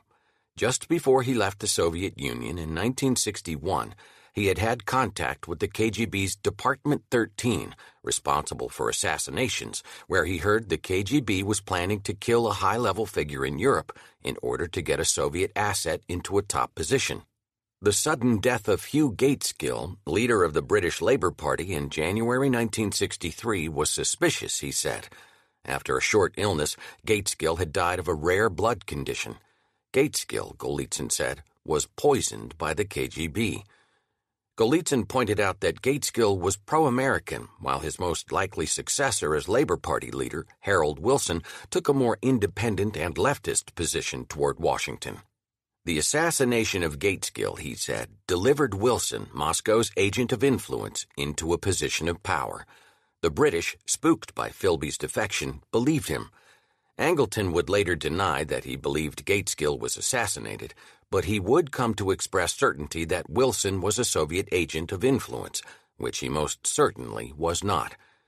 As Angleton lost perspective, he retained authority. As he repudiated uncertainty, he was entrusted with complexity. As his judgment failed, he won more responsibility. His convoluted certitudes soaked in alcohol would eventually bring him to the brink of being a fool. Christopher Andrew, a leading historian of Anglo-American intelligence, concluded Angleton's belief that the hostility between the Soviet Union and China was a KGB deception operation demonstrated that he did not have the judgment required even of a junior intelligence officer. Yet men of power called on Angleton for assistance. In May 1963, for example, Angleton advised the Joint Chiefs of Staff on U.S. policy toward Cuba, which had been foundering since the October crisis. Declared U.S. policy still called for the immediate overthrow of Castro and his government. Angleton was asked to assess Cuba's defenses. Provocation.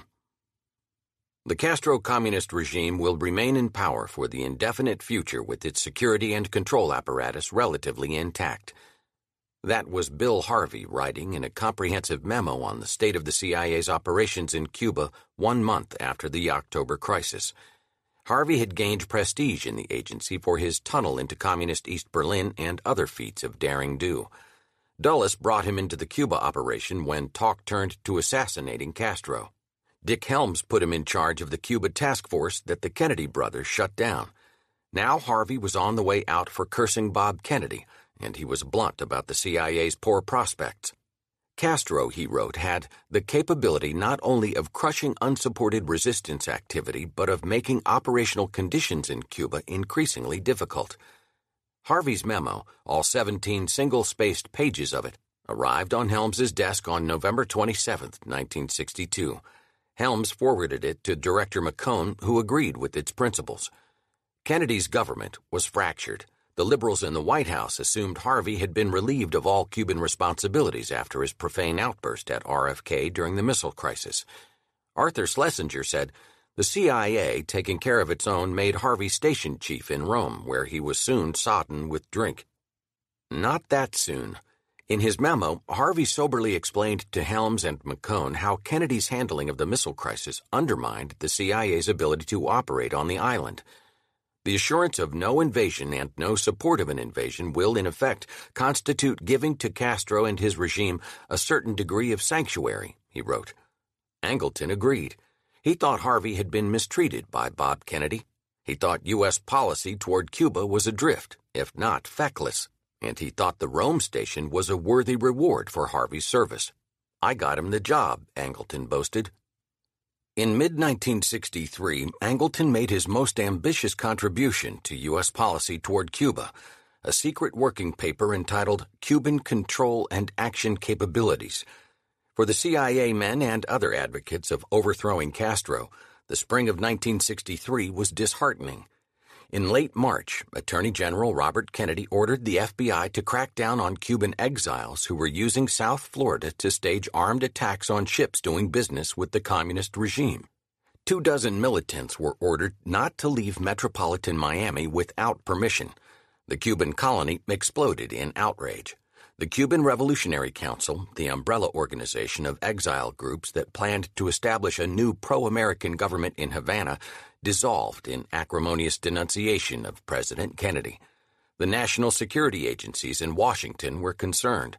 Castro was getting stronger. The communists were solidifying their foothold in the Western Hemisphere, while Kennedy was pursuing a nuclear test ban treaty with the Soviets that the Joint Chiefs of Staff thought was ill-advised. The situation was urgent. In a meeting on May 1, 1963, the Joint Chiefs resurrected a secret plan known by the deceptively bucolic code name of Northwoods. The Northwoods Plan, first developed after the Bay of Pigs, sought to create a justification, a pretext for a U.S. invasion of Cuba. Since Castro could no longer be overthrown from within, thanks to Kennedy's weakness, the only solution was to remove him from without. The idea was to orchestrate a crime that placed the U.S. government in the apparent position of suffering defensible grievances from a rash and irresponsible government in Havana. Then the president could declare war and send in the 82nd Airborne Division. One Northwoods scenario envisioned the use of violence on the streets of America. We could develop a communist Cuban terror campaign in the Miami area, in other Florida cities, and even in Washington. The terror campaign could be pointed at Cuban refugees seeking haven in the United States. We could sink a boatload of Cubans en route to Florida, real or simulated. That merciless parenthetical makes it clear that the Pentagon's planners were willing to kill innocent persons who opposed Castro and to blame their deaths on the Cuban leader in order to justify a U.S. invasion. Kennedy wasn't interested in so-called pretext operations. When Lyman Lemnitzer had first presented the Northwoods concept at a White House meeting in March 1962, JFK had brusquely rejected it. With Castro emboldened in the spring of 1963, the Joint Chiefs revived the Northwoods option. They recommended an engineered provocation, which would provide advantages in control, timing, simplicity, and security. The Chiefs passed their recommendation to Secretary of Defense Robert McNamara, who ignored it. The Kennedy White House preferred the idea of autonomous operations against Castro. The result was that, after May 1, 1963, the U.S. government effectively had two divergent Cuba policies. The White House policy, led by Robert Kennedy, sought to foment a rebellion against the Cuban government, possibly in conjunction with the assassination of Castro. The Defense Department, the Armed Forces, and the CIA had a different approach. They sought to create or find a pretext for a full-blown U.S. invasion, possibly in conjunction with the assassination of Castro. With U.S. policy in flux, Angleton offered clarity. Under the counterintelligence responsibilities entrusted to him, he contributed his assessment of the Cuban target. What were Cuba's capabilities? What would the U.S. military have to overcome in order to retake Cuba from the Communists? Could Castro be overthrown from within, as the Kennedy brothers assumed? Angleton studied the files and wrote up his findings in a 27-page paper. On May 23, 1963, he distributed the document to the Joint Chiefs of Staff and heads of 15 other U.S. agencies. The paper, he stated in his cover letter, was not merely a provisional statement on the Cuban situation, but an all-source assessment of the communist control system. Angleton intended his paper to serve as nothing less than the foundation of a new national policy. The distribution of his Cuban Control and Action Capabilities paper illuminated more than Angleton's high standing in the U.S. intelligence community. It also revealed the alienation of the Kennedy White House and U.S. national security agencies in mid-1963. Angleton sent his analysis to the Pentagon, the CIA, and NSA, as well as to the intelligence chiefs of the State Department, Army, Navy, and Air Force. He also copied domestic security agencies such as the Customs Service, the Immigration and Naturalization Service, and the Justice Department's Interdepartmental Committee on Internal Security. Angleton chose not to send his assessment to the White House, the National Security Council, or the Attorney General, who styled himself the leader of his brother's Cuba policy. The Cuban Capabilities Memo is one of the most important documents bearing Angleton's name to ever surface. It confirms his leading role in U.S. Cuba policy in 1963, while also demonstrating his intellectual power. Angleton's analysis of the strengths of Castro's government was lucid, historical, and comprehensive. Before the events of late October 1962, he began, the Cuban government had been engaged for a little over 2 years on measures to ensure a complete control over the Cuban population under a centralized authority resting largely in the hands of the Prime Minister, Fidel Castro, and his immediate coterie. Angleton's analysis echoed Bill Harvey's. President Kennedy's no-invasion pledge had demoralized Castro's foes. After the promise of outside interference was dispelled, Angleton wrote, greater caution in expression of sentiments appeared. The disappointment in cancellation of action also caused the withdrawal of many persons from any show of support for anti-government ideas or actions and produced an attitude of reserve and mistrust. Castro had emerged from the October crisis with up to 400,000 men and women now serving in the Army and Navy. Another bulwark of support for the communist regime, Angleton noted, were foreign friendship societies like the Fair Play for Cuba Committee, which sent sympathizers to the island who came back indoctrinated with pro-communist messages. Angleton had reviewed multiple reports of travelers who wished to conceal their visits to Cuba.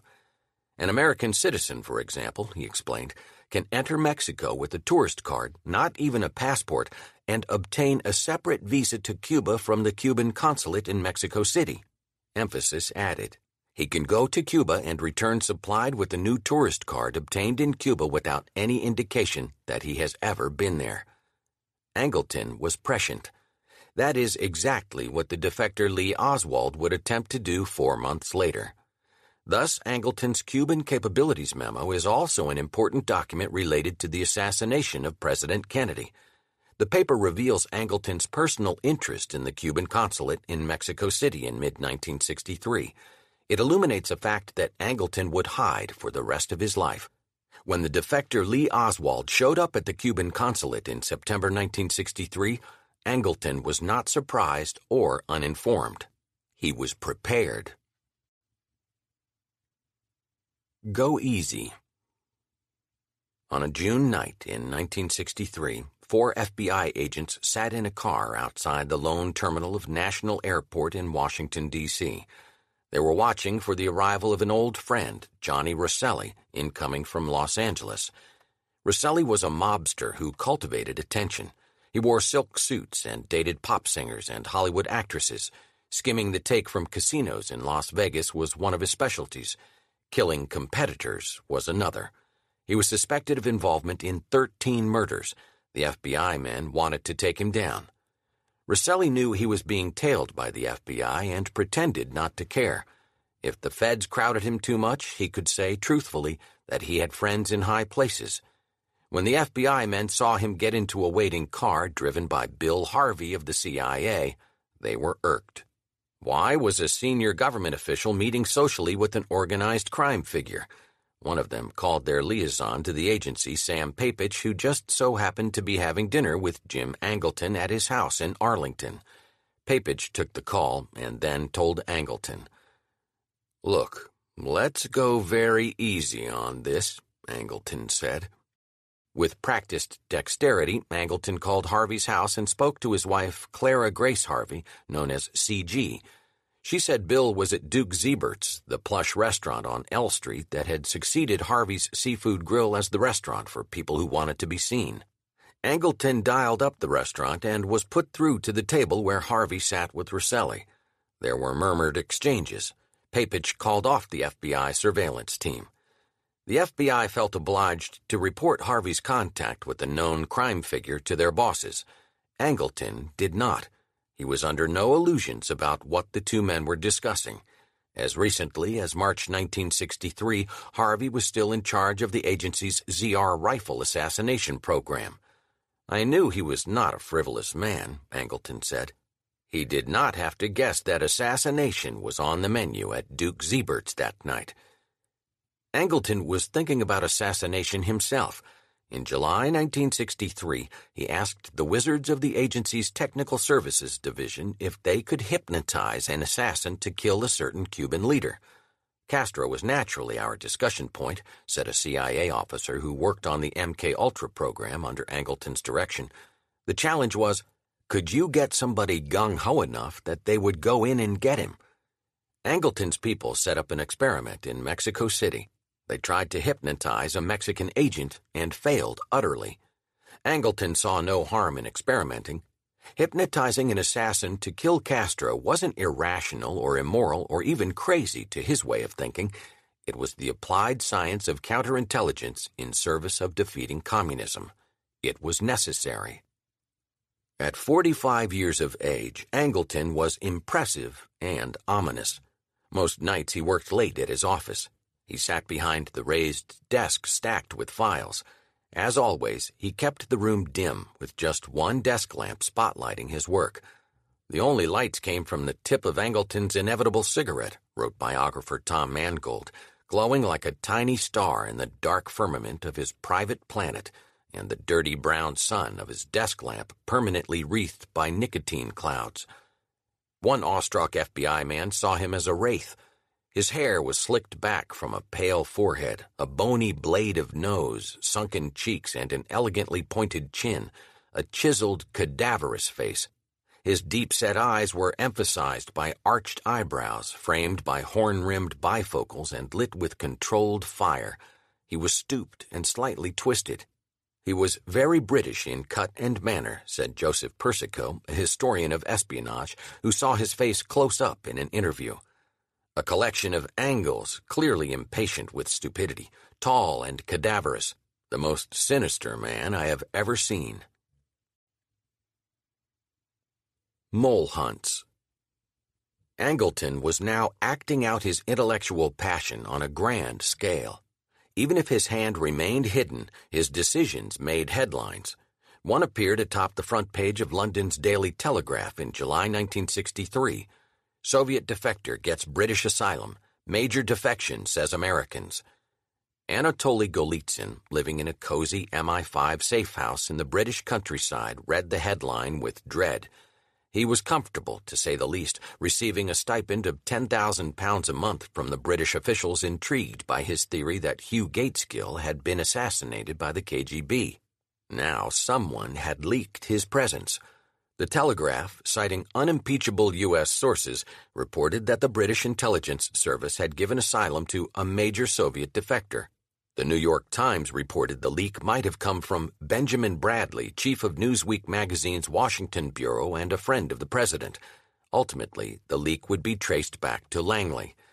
Angleton wanted Golitsyn back, says Robarge, the CIA historian, and may have contrived, through a leak to a British tabloid, to force him out of England. Golitsyn felt he had little choice but to return to the United States. Questions about Golitsyn's reliability returned with him. A CIA evaluation in September 1963 reported Golitsyn was dangling before the agency very enticing and intriguing statements in exchange for acceptance, entree, support, and control. On the face of these statements about Hugh Gaitskell and Harold Wilson, they are far removed from reality, but are accusations which, if true, would be of great significance. Golitsyn's statements, the doctor concluded, were evidence of his feeling of omnipotence and omniscience, which is viewed as abnormal psychologically. Angleton dismissed the diagnosis. He thought Golitsyn the sanest man in the world. The notion that he might be considered mentally ill would set off the greatest peals of glee in the KGB, he said. Angleton needed to believe. He was undaunted by the paucity of evidence to support Golitsyn's theories.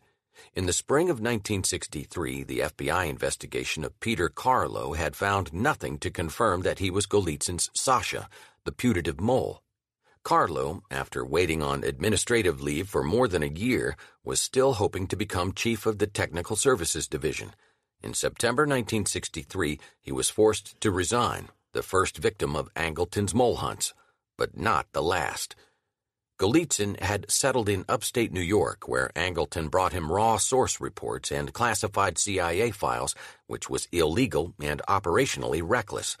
Angleton didn't care. Golitsyn was so enormous to the Western world, Angleton gushed after his return in the summer of 1963. We immediately moved on those cases which were perishable, he said, the French, the British, and ourselves. So began the disastrous mole hunt that would paralyze and divide the CIA for the next 7 years. Angleton's mole hunt is often described in singular terms, as a unified search for the spy or spies lurking in the ranks of the agency. Operationally, however, Angleton's mole hunt was multifaceted, consisting of dozens of different mole hunts, some targeting individuals, others focused on components within the CIA, and always employing a variety of investigative techniques. Angleton's first mole hunt focused on the British intelligence services. Golitsyn said his study of British files indicated Graham Mitchell, deputy to MI5 chief Roger Hollis, was a KGB spy. Angleton's British acolytes endorsed the charge. In September 1963, Hollis himself flew to Washington with the embarrassing mission of reporting to the Americans that his own aide was under investigation. Mitchell, it was later determined, was never a Soviet spy. The second mole hunt targeted the French intelligence service, SDECE, which Angleton believed, with more reason, had been penetrated by the KGB. Indignant French officials demanded a meeting to respond to Angleton's charges, which were supported by Philippe Thiraud Devajoli, a disaffected French counterintelligence officer. Angleton agreed to see Colonel Georges de la Nourion, chief of French counterintelligence, in late November. Angleton's third mole hunt in 1963 targeted the CIA's station in Mexico City, and it involved the defector Lee Oswald. It, too, ended badly. Oswald again. Angleton's people had not forgotten about or lost track of Lee Oswald since his defection in October 1959, and the offices of the Special Investigations Group, located around the corner from Angleton's suite, Betty E. Girder still controlled access to Oswald's 201 file. All U.S. government reporting on Oswald went into the SIG file, a 1961 State Department cable on Oswald's marriage to a Russian woman, a 1962 Navy memo about his return to the United States, an FBI interview with a surly and uncooperative Oswald outside his home in Fort Worth, Texas, in August 1962. If Oswald was a lone nut, as cliché would later have it, he was the rare isolated sociopath of interest to the CIA's counterintelligence staff. The attention was justified. If there was anything more important to the CIA than a defector to the Soviet Union, it was a returning defector like Oswald, who had presumptively been contacted by the KGB and Soviet Domestic Security Agency, the MVD, during his 2 years of residence. Oswald's redefection should have been the highest priority for the intelligence community, Angleton later told investigators. It was. Angleton paid attention when J. Edgar Hoover sent him 3 more reports on Oswald in the fall of 1963. The first, an FBI memo from Dallas, arrived on September 24th. Jane Roman signed the routing slip to accept delivery. FBI agent James Hosty had been assigned to keep tabs on Oswald's wife, Marina. Hosty reported that Oswald drank to excess and beat his wife, and had once passed out leaflets for the Fair Play for Cuba Committee. He helpfully attached material on the un-American ways of the FPCC. 2 weeks later, Roman signed for another FBI report. Oswald had been arrested in August while passing out FPCC leaflets on a New Orleans street corner. The ex-Marine had gotten into a heated argument with 3 members of an anti-Castro organization called the Cuban Student Directorate. He was arrested for disturbing the peace. Angleton was certainly interested in the Fair Play for Cuba Committee, which Oswald now purported to represent. It was one of those friendship societies that sustained the Havana regime. It was also a target for agency action, as Angleton probably knew. As liaison to the FBI, Angleton was privy to all CIA communications with the Bureau. On September 16th, John Tilton, an officer in the CIA's Cuba operation, told Sam Papich that the agency was giving some consideration to countering the activities of the FPCC in a foreign country. Given Angleton's reputation and stature, it would have been unusual, if not unthinkable, for Tilton's branch to mount an operation against the FPCC without Angleton's knowledge. Naturally, Jane Roman paid attention when another report on Oswald came clattering in by teletype on Tuesday afternoon, October 8th. From Mexico City, Station Chief Win Scott reported that a man calling himself Oswald had contacted a consular office at the Soviet embassy. In another cable, Scott reported that Oswald had also visited the Cuba embassy in Mexico City, where the consulate was located. Oswald's visit was Angleton's responsibility. Scott's cable was slugged LC Improve, the agency's code name for counter-espionage involving Soviet intelligence services worldwide, Angleton's undisputed domain. Angleton responded with discretion. Jane Roman drafted and sent a cable to the FBI, the Navy, and the State Department reporting that Oswald, wrongly described as a 6-foot-tall, heavy-set man, had been seen in Mexico City. Then she and Betty E. Girder drafted a separate and different cable to Win Scott, which they then gave to Bill Hood, Chief of Operations in the Western Hemisphere, for approval. The second cable, sent on October 10th, provided the Mexico City station with biographical information about Oswald, as well as a more accurate physical description. The cable, also approved by Tom Karamessinis, said nothing about Oswald's recent arrest in New Orleans and his pro-Castro activities on behalf of the FPCC. With the 3 FBI reports in hand, Angleton's people could have described Oswald to Scott as a law-breaking communist and sometimes violent supporter of Castro. Instead, the October 10th cable was oddly reassuring. Citing a May 1962 State Department cable, headquarters said, 20 months of life in Soviet Union have had a maturing effect on Oswald. The agency had not received any new information on Oswald since, according to the second cable drafted by Angleton's aides. Latest headquarters info was ODACID, State Department, report dated May 1962 saying Oswald is still U.S. citizen and both he and his Soviet wife have exit permits and Department State had given approval for their travel with their infant child to USA.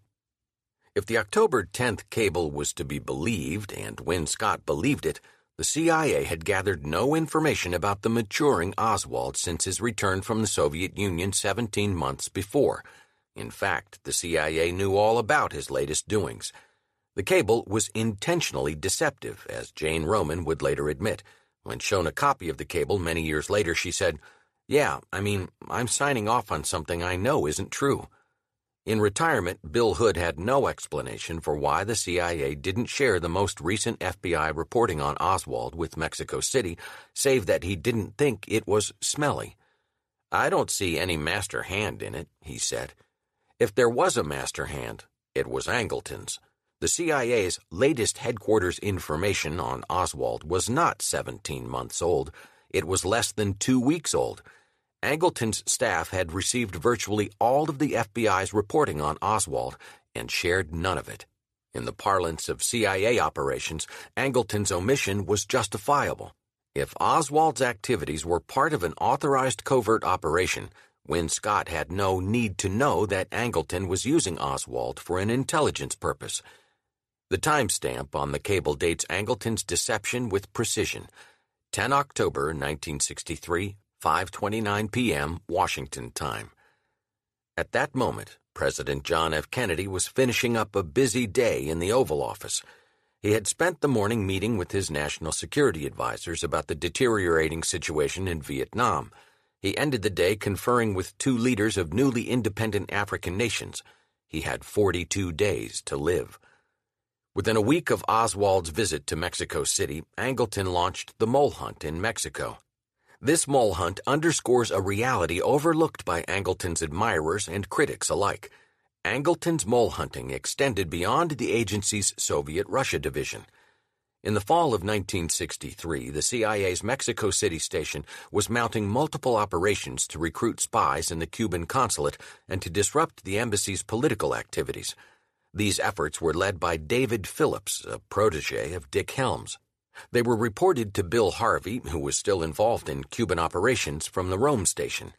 Win Scott boasted of the thoroughness of his coverage of the Cuban compound, which housed the embassy and the consulate. "We intercept their mail, photograph all people who go in and out of the embassy, cover their telephones completely, and within a few hours of the conversations have resumes of all the telephone calls," he said in early 1963. Angleton worried that these operations might be compromised by an FBI informant who was actually a Soviet double agent. He wanted to determine if the KGB had any spies in the Mexico City station. The mole hunt in Mexico began on October 8, 1963, when a team of technicians from the Office of Security flew to the Mexican capital, their luggage bulging with tape recorders and polygraph equipment. They were acting on orders from Bill Hood, Chief of Western Hemisphere Operations, and Angleton's longtime friend. Between October 8th and 18th, the Office of Security team grilled 21 CIA employees in Mexico about their loyalties. The mission was to discover if anyone has been or is now reporting to or employed by another intelligence organization, including local police. The employees were hooked up to the polygraph machine used to detect physical stress. In CIA lingo, they were fluttered. The first employees questioned were the 3 men who watched the Soviet and Cuban diplomatic offices in Mexico City, the very offices that the defector Oswald had visited 10 days before. Whether they were asked about Oswald is unknown. By early November, the interrogation team had written up reports on them and 18 other CIA employees in Mexico City and Monterrey. The mole hunt in Mexico found some financial irregularities and some loose talk among family members, but no security breaches. As far as the Office of Security and the counterintelligence staff were concerned, there was no mole in the Mexico City station. All the while, Lee Oswald remained a figure of continuing interest. Angleton received no further reports on Oswald's contacts with the Soviet or Cuban intelligence officers, at least none that we know of. He received no indication that Oswald had obtained the visa that he sought to travel to Cuba and the Soviet Union. but he remained concerned about Oswald's visit to the Cuban consulate. In his May 1963 memo to the Joint Chiefs, Angleton identified the consulate as a locus of Cuban intelligence activity in the Western Hemisphere. From the latest FBI reports, he knew of Oswald's involvement with the Fair Play for Cuba Committee. If Sam Papich knew the CIA operatives had targeted the FPCC for COINTELPRO-style dirty tricks, Angleton surely knew it. For all of these reasons and more, Angleton had to be concerned about Oswald's Cuban contacts in Mexico City, but he did not care to share his concern.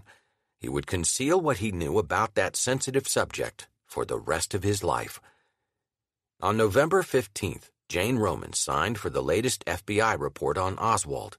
From New Orleans, Senior Agent Warren DeBrays had filed a more detailed memo on Oswald's pro-Castro activities. If Angleton scanned the first page, he learned that Oswald had gone back to Texas after contacting the Cubans and the Soviets in Mexico City. Angleton knew Oswald was in Dallas. Angleton always sought to give the impression that he knew very little about Oswald before November 22, 1963. For the chief of the agency's counterintelligence staff, that was a frail defense. His staff had monitored Oswald's movements for 4 years. As the former Marine moved from Moscow to Minsk to Fort Worth to New Orleans to Mexico City to Dallas, the Special Investigations Group received reports on him everywhere he went. An epic counterintelligence failure culminated on Angleton's watch. It was bigger than the Philby affair and bloodier. Dallas. You could hear the parade coming down Main Street, recalled Bill Newman.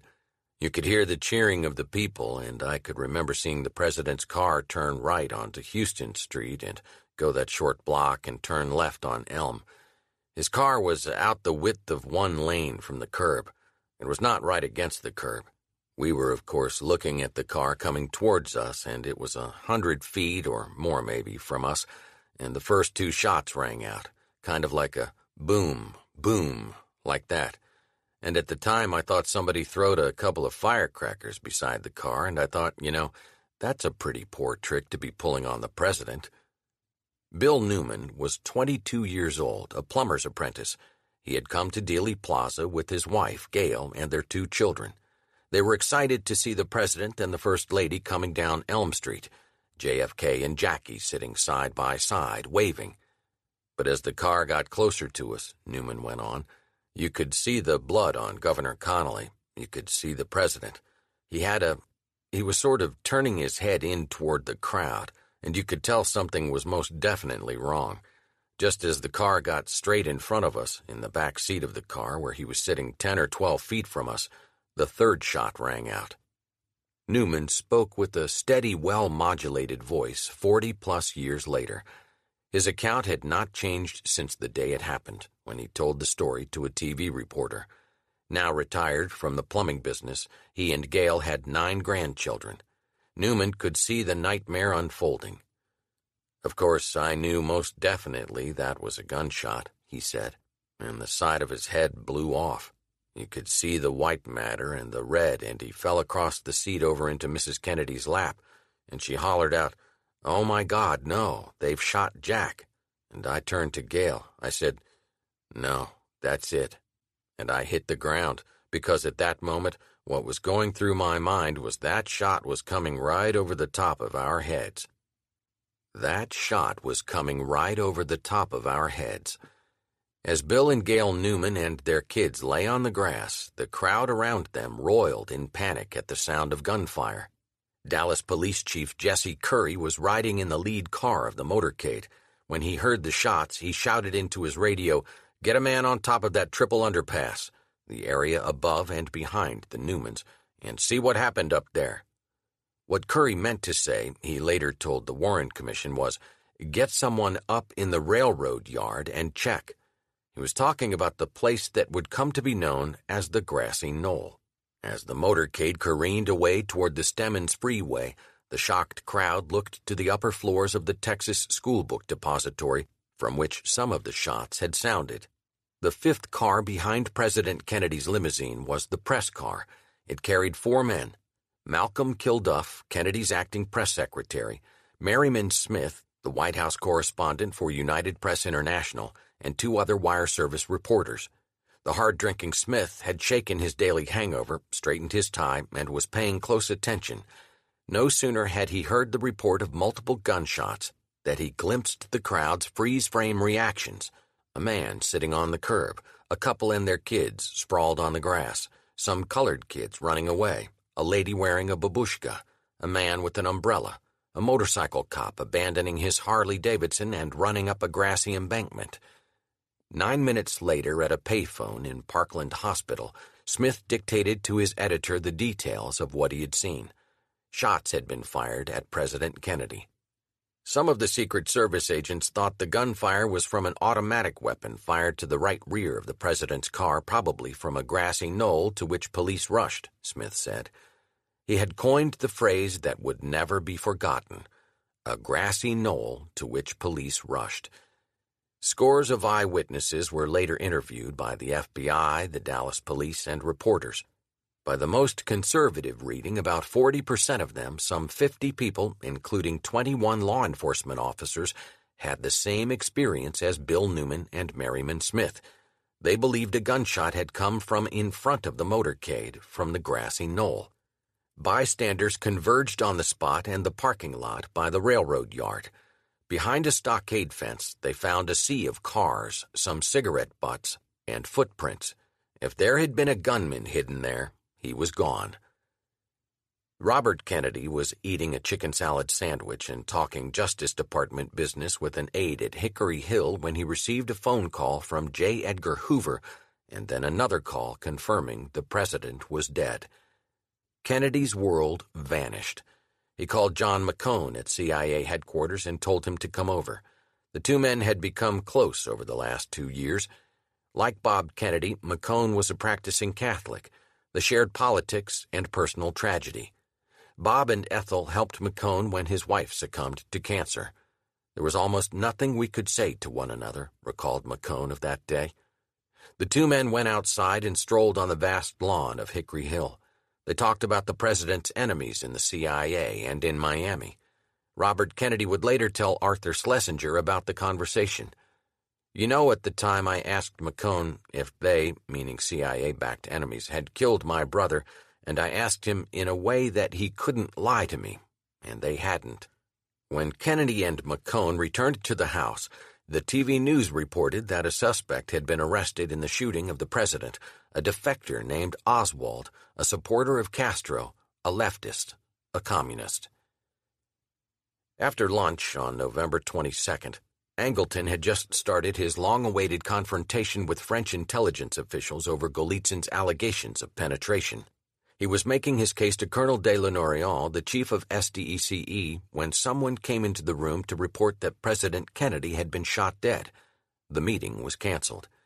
Angleton hastened back to Langley. When the transistor radios around the CIA offices reported that a suspect named Oswald had been arrested, a senior analyst in the counterintelligence staff named Paul Hartman spoke up. You know, there's a 201 file on this expletive, he said, and SIG has it. Indeed, the Special Investigations Group did have a file on Kennedy's accused killer. It was a pregnant moment for Angleton. He was responsible for tracking defectors. He had put Oswald's name in the lingual mail opening list in 1959. Jane Roman had signed for 3 FBI reports on Oswald in the last 2 months. His friend Bill Hood had signed off on the mole hunt in Mexico. He had called attention to the intelligence function of the Cuban consulate in his Cuban capabilities memo. Angleton would never speak publicly of such things. Later that day, Angleton was called into a meeting in Dick Helms' office. The deputy director was worried that CIA personnel might be involved in the killing of JFK. Make sure we had no one in Dallas, Helms told an aide when he heard the news that day. Helms wanted all of his top lieutenants in the same room. His deputy Tom Karamessinis was there. So were Desmond Fitzgerald, the chief of the anti-Castro operation, and John Whitten, chief of the Mexico desk. Helms gave orders. Angleton would handle liaison with the FBI. Fitzgerald would review Oswald's Cuban contacts. Whitten would write up all incoming information in a summary report. Whitten was well qualified for the assignment.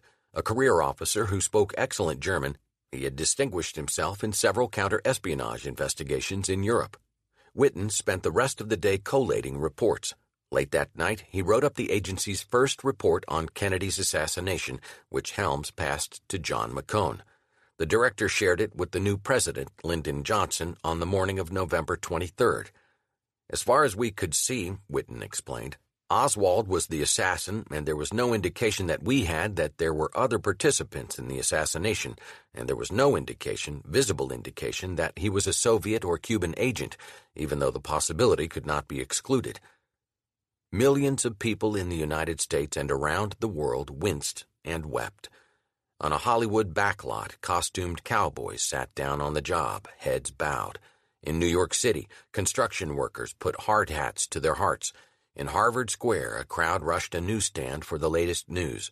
In Columbus, Mississippi, high school students cheered the death of the liberal president, and a teacher ordered her class to sing Dixie in gratitude.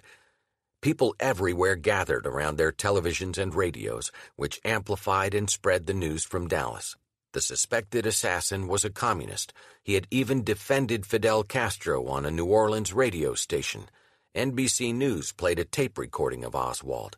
The president hadn't been dead 2 hours, and tens of millions of Americans heard the voice of the suspected assassin defending the principles of the Fair Play for Cuba Committee. Unbeknownst to the American people, the effort to link the accused assassin to the notorious FPCC emanated from CIA propaganda assets. The tape of Oswald's radio appearance had been made by a man named Edward Butler. He ran a right-wing organization called the Information Council of the Americas, which promoted an anti-communist political agenda in Cuba and the Caribbean.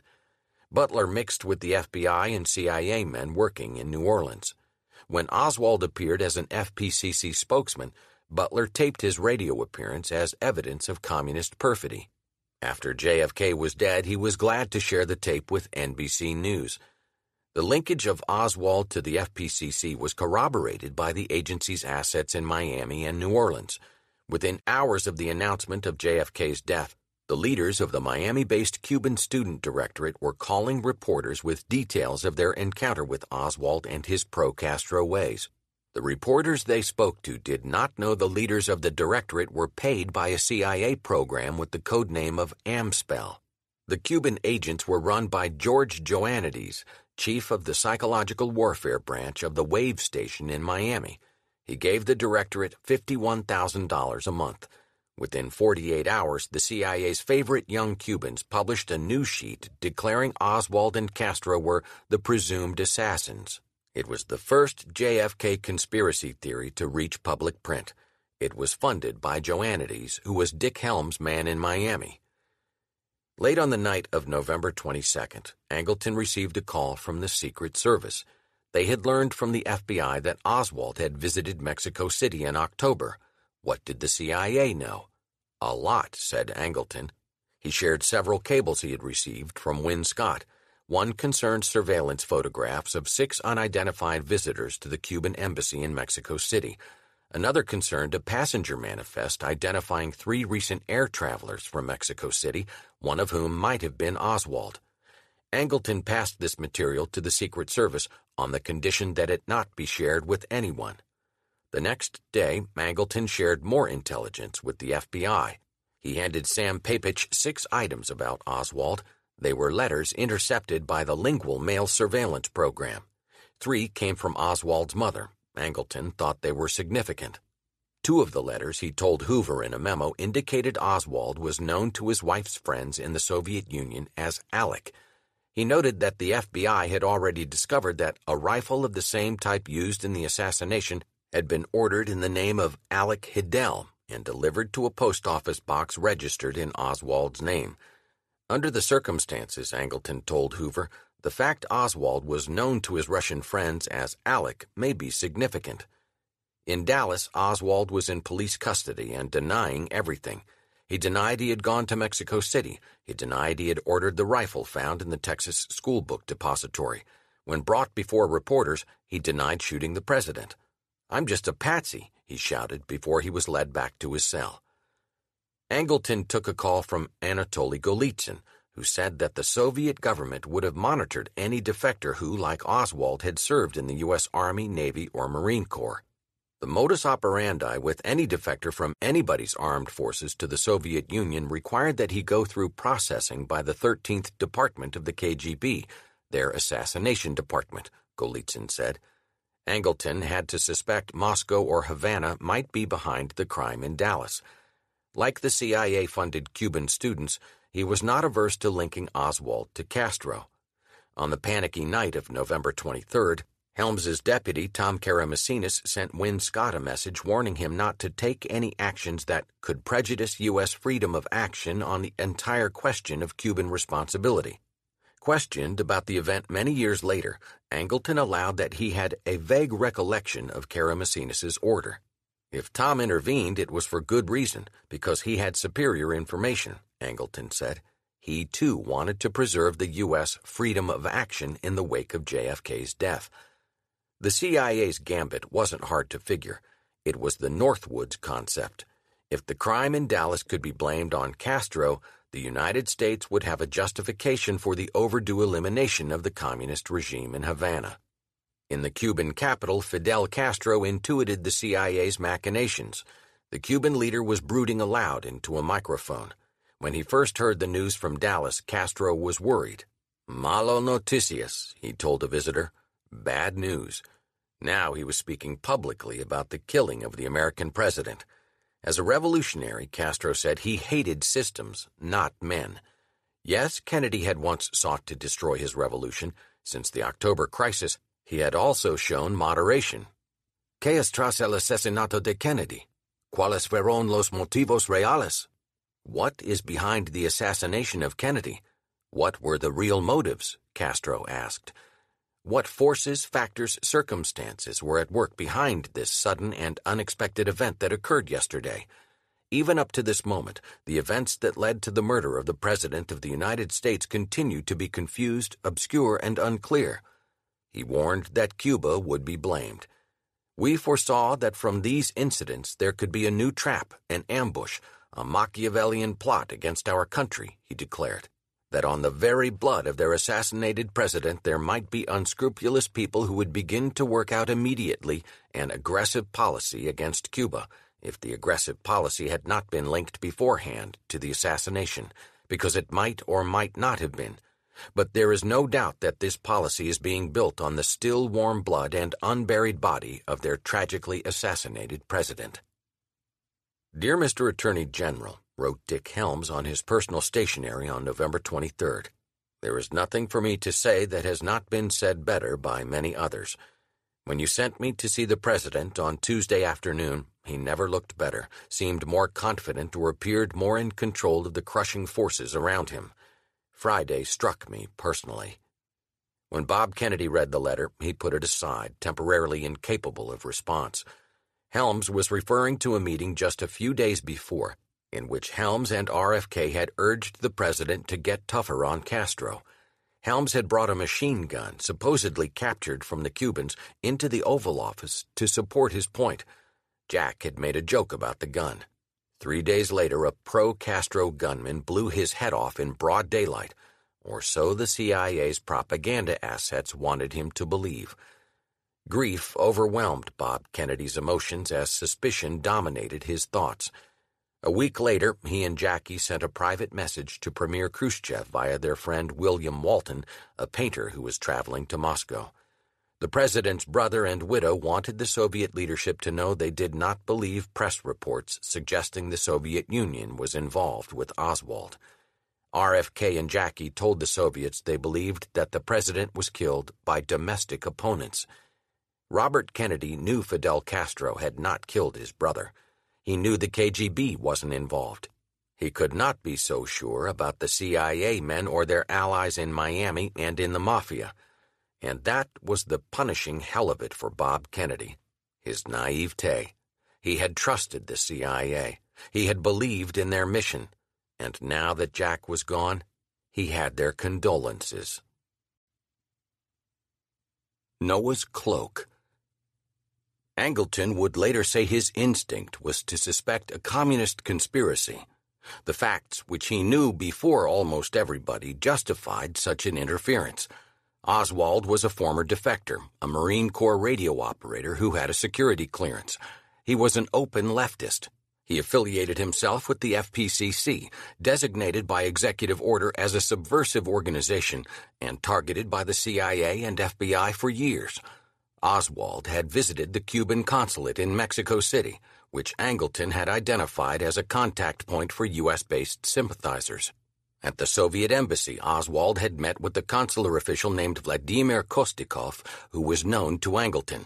Just 6 months before, Hoover had asked Angleton if Kostikov was with the KGB's Department 13 responsible for assassinations. Angleton said no. Putting it baldly, said Pete Bagley, deputy chief of the Soviet Russia Division, was Oswald wittingly or unwittingly part of a plot to murder President Kennedy in Dallas? Angleton didn't contact Win Scott himself. He delegated the task, ordering that the surveillance records be checked. Who was Kostikov? Whom had he met with? Within the day, the Mexico City station sent a list of all persons known to have been in touch with Kostikov in recent months. The counterintelligence staff then shared the list with Desmond Fitzgerald, chief of the Cuba operation. Fitzgerald saw that Kostikov had been visited by a Cuban government official named Rolando Kubela, and he had a huge problem. Fitzgerald knew Kubela. He knew that Kubela was a moody doctor turned revolutionary comandante who thought Castro was ruining Cuba. The CIA had dubbed him Amlash and recruited him as an assassin in 1961 and 1962, just 3 weeks before Fitzgerald had traveled to Paris to meet with him personally. At the suggestion of Dick Helms, Fitzgerald had presented himself as a representative of Bob Kennedy, even though he had not spoken with RFK about the matter. Fitzgerald and Kubela had discussed their options in murder weapons. Fitzgerald faced trouble, if not disgrace. If Kubela Amlash had met with Kostikov, maybe he had told him and the KGB about Fitzgerald's recruitment pitch. Maybe Kubela had played him and the CIA for fools, enabling Castro to strike first in Dallas using Oswald as his pawn. Under the circumstances, Fitzgerald didn't want to have anything to do with Angleton. He regarded Angleton as mentally unstable, drunken, and conspiratorial. He handed the list back without saying anything. Des was usually very imperturbable, but he was very disturbed about his involvement in the assassination business, recalled Walter Elder, aide to John McCone. Fitzgerald had fought in wars, led men toward the sound of gunfire, and he was scared about the forces behind the murder of the president. He stayed home that weekend, monitoring the constant TV news coverage from Dallas. On Sunday morning, he sat on the family couch with his wife and son. On the screen of the black and white television, Dallas policemen in their wide-brimmed hats escorted Oswald, the suspected assassin, to a waiting police wagon. A man stepped out of the crowd and stuck a pistol in Oswald's stomach. The screen spun into chaos. The accused assassin was dead. Fitzgerald's fears erupted into tears. It was the first and last time his wife and children saw him cry. "Now we'll never know," he wept. "We'll never know." Angleton was not so discomposed. He thought JFK's death a pity, not a tragedy. A couple of days later, he was at home when the phone rang. It was Allen Dulles calling. He said that President Johnson had asked him to serve on a blue-ribbon commission that would investigate the assassination. Dulles wanted to talk about the history of such commissions and whether he should accept. Angleton wasn't fooled. "I could tell very easily that he wanted to be on it," Angleton recalled. "He was looking for approbation from me and not criticism. He said he wanted tips on anything relevant to the agency." Dulles wanted to steer the commission's investigation away from the CIA, and Angleton was obliging. A conspiracy theorist would say Angleton masterminded the JFK cover-up. A prosecutor would say he obstructed justice. A bureaucrat would say he covered his ass. In every practical sense, his actions were invisible. In the tragedy of Dallas, Angleton played a ghost. "America is in danger of upheavals," said French President Charles de Gaulle after the death of JFK. De Gaulle had survived a rightist assassination attempt on the back roads of France the year before. He knew his way around an ambush. and American officialdom. "But you'll see," he told an aide. "All of them together will observe the law of silence. They will close ranks. They'll do everything to stifle any scandal.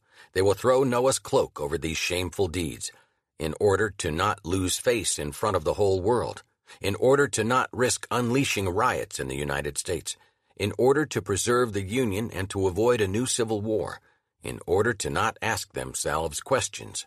They don't want to know. They don't want to find out. They won't allow themselves to find out." One CIA man tried to find out, and he paid a price. John Whitten was a career civil servant, a GS-16 with supergrade status. His mistake was understandable. He assumed Angleton was interested in a serious counterintelligence investigation of President Kennedy's accused killer. He assumed wrong. After November 22nd, Whitten worked 18-hour days, assisted by 30 officers from the Western Hemisphere Division and another 30 clerical workers. They compiled every report about Oswald from anywhere in the world. Much of it was rubbish, but it all had to be processed. Whitten then wrote up his findings and solicited comments from all the CIA offices involved. He incorporated their input. The secretaries retyped his drafts, and the process was repeated. Angleton didn't share anything of what his office had learned about Oswald over the past 4 years.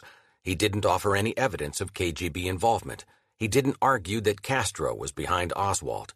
Instead, he tried to thwart Whitten.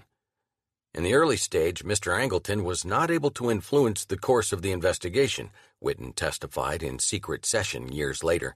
He was extremely embittered that I was entrusted with the investigation, and he wasn't. Whitten persevered. Based on all the information received, he concluded that Oswald was an erratic man of leftist sympathies who was disturbed enough to shoot the president. Whitten knew that Oswald had been a person of interest to the counterintelligence staff before November 22nd. That did not trouble him. The agency monitored thousands of people. That was the nature of its work. Then Whitten found out there was a whole lot he had not been told about Oswald. Publicly, President Johnson called on the nation to rally around the memory of its fallen leader. Privately, LBJ and J. Edgar Hoover made clear to their underlings that they wanted an investigation that showed that Oswald had acted alone and that no other parties were involved, foreign or domestic. The investigation had not yet begun, but the now-dead Oswald had already been judged the sole author of JFK's murder. The Bureau's agents did their best to oblige their bosses. They compiled a report on the assassination running to 5 volumes and scheduled it for release on December 9, 1963. Whitten went to FBI headquarters to read an advance copy, accompanied by Birch O'Neill, chief of the Special Investigations Group, which had controlled Oswald's file since 1959. The FBI report confirmed the story of a lone gunman who acted for no apparent reason. Oswald, the Bureau said, had grown up as a peculiar boy and become a disaffected man. He had come to the attention of the Bureau due to his obnoxious left-wing political views, but he seemed to pose no threat. All of which seemed plausible to Whitten, but some details begged for investigation. Oswald, for example, had written his political views in a historical diary, according to the FBI. He had carried a card identifying himself as member of the Pro-Castro Fair Play for Cuba Committee. He had been known as Alec in the Soviet Union, and he had ordered the murder weapons under the alias Alec Hidell. Whitten realized he had been deceived. Angleton might have received all this information, he testified, but I did not. Whitten complained to Helms. The deputy director called both men into his office on Christmas Eve, 1963. Whitten explained to Helms what he had learned from the FBI. "My report is irrelevant in view of all the added information," he said. "This now takes us in an entirely different dimension." Whitten was both surprised and not surprised by the response of the counterintelligence chief. "Angleton started to criticize my report terribly without pointing out any inaccuracies," he recalled. "It was so full of wrong things, we could not possibly send it to the Bureau, and I just sat there and I did not say a word." This was a typical Angleton performance. I had invited him to comment on the report, and he had withheld all of his comments until he got to the meeting. Helms deferred to Angleton. The ambitious deputy director didn't want to make waves at the White House or the Bureau. His predecessors had lost their jobs over the Bay of Pigs. Helms did not intend to lose his job over Dallas. Helms wanted someone to conduct the investigation who was in bed with the FBI, Whitten maintained. I was not, and Angleton was. Angleton's power had reached a peculiar apex. The ambush in Dallas on November 22nd marked the worst failure of U.S. intelligence since December 7, 1941, when the Japanese attacked Pearl Harbor. It had happened on Angleton's watch. Yet such was his bureaucratic genius that he managed to wind up in charge of the agency's investigation of the accused assassin. During Kennedy's presidency, his staff knew more about the obscure and unimportant Lee Oswald than just about anyone in the U.S. government. After the president was dead, he orchestrated the cover-up of what the CIA knew. Angleton intuited the devastated mood of the men and women who ran the U.S. government in late 1963. They don't want to know. They don't want to find out. They won't allow themselves to find out. Loathing. I'm afraid to sleep for fear of what I might learn when I wake up, wrote journalist Hunter S. Thompson to a friend on the night of November 22, 1963. Thompson was living in a remote mountain town in Colorado. The shock and rage induced by the murder of President Kennedy inspired Thompson to coin the term that would become his signature: fear and loathing. I was not prepared at this time for the death of hope, but here it is, he wrote. Ignore it at your peril. This is the end of reason, the dirtiest hour in our time. Whatever Angleton's reaction to the murder of the 35th president, allegedly by a pro-Castro defector, he did not commit his thoughts to paper. Remarkably, the chief of CIA counterintelligence generated no known reports, memoranda, or analyses on Oswald, on his defection, his life in the Soviet Union, his Russian friends, his hunting trips, his marriage to a Russian woman, or his contacts with Cuban and Soviet personnel in Mexico City. Angleton did not author any studies of the possible role of the KGB, Castro, the Miami Cubans, or anyone else in Kennedy's assassination. He never even made a formal finding about the 6 Oswald letters intercepted by the Lingual program. On the key counterintelligence questions raised by JFK's murder, he did very little. Angleton acted more concerned about exposure of his long-standing interest in Oswald and his more recent attention to the activities of the Cuban consulate in Mexico City. He and Helms constructed an artful cover story depicting the agency as inattentive to Oswald. After the assassination of President Kennedy and the arrest of Lee Oswald, an intensive review of all available sources was undertaken in Mexico City to determine purpose of Oswald's visit, Helms told Warren Commission counsel Lee Rankin in a January 31, 1964 memo. It was learned that Oswald had also visited the Cuban consulate. Emphasis added. In other words, the CIA claimed it did not know the purpose of Oswald's visit to Mexico and did not know that Oswald had contacted the Cubans in late September until after JFK was dead. That was a lie. Win Scott knew about Oswald's visit to the Cuban consulate at the time it happened. He wrote as much in his memoirs and reported it in cables read by Angleton's successor, George Colares. But the cover story seemed plausible to the Warren Commission, which published it in its final report. It just wasn't true. Within weeks, Angleton had gained effective control of the JFK investigation. In February 1964, the Commission's staff attorneys learned that Angleton had shared 3 CIA cables with the Secret Service on the night of the assassination. Lee Rankin asked the agency to produce the cables. Angleton resorted to deflection. He was loath to share anything about Oswald's Cuban contacts, probably because they related to sensitive operations such as LC Improve, counterespionage, LI Envoy, sensitive signals intelligence, and AMSPEL, anti-Castro psychological warfare. But he wanted to make sure he had Helms's support. Jim does not desire to respond directly, Ray Roca, his deputy, told Helms in a memo. Unless you feel otherwise, Jim would prefer to wait out the commission, rather than turn over the CIA's records in their original form. Jim would prefer to wait out the commission. Why would a senior CIA official want to wait out the investigators of a presidential assassination? Rocha later claimed that none of the cables were of substantive new interest. Oswald was not among the people photographed at the Cuban consulate, nor was he among the passengers on the manifest, he said. But in intelligence work, the source of information matters as much as its content. The very existence of the Cuban embassy photographs and the Cuban Airlines passenger manifest were substantive. They illuminated the fact that the CIA had the ability and the desire to photograph and identify every visitor to the Cuban consulate in Mexico City, and to identify every potential American traveler to Cuba. Lee Harvey Oswald was no exception. Angleton preferred to wait out the Warren Commission rather than explain the CIA's knowledge of and interest in Oswald's visit to the Cuban consulate.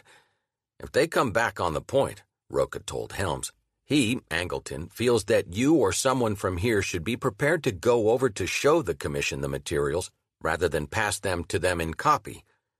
Howard Willans, attorney for the Commission, did come back on the point. He asked to see the 3 cables. A graduate of the University of Michigan and Yale Law School, Willans had been serving in the criminal division of the Justice Department when JFK was killed. He joined the Warren Commission as an assistant counsel. He had admired the president just as he admired the CIA. He assumed, wrongly, the CIA men shared his interest in finding out the truth. I consider the CIA representatives to be among the more competent people in government who I have ever dealt with, Willans wrote in his diary after meeting with Ray Rocha on March 12, 1964. They articulate, they are specialists, and they seem to have a broad view of government. This may be, of course, because they do not have special axes to grind in the Commission's investigation. Willans never imagined the CIA was deceiving him on fundamental facts about the events leading to the death of the president. In the fullness of time, he realized he had been duped. My journal comments about the CIA were naive, to say the least, Willans wrote in 2015. The CIA did have axes to grind. In particular, Willans said, the agency's failure to disclose the plots to kill Castro compromised the integrity of the Warren Commission's investigation. Angleton participated in that cover-up, too. On May 8, 1964, Angleton received a memo from Harold Swenson, chief of counterintelligence for the agency's anti-Castro operations.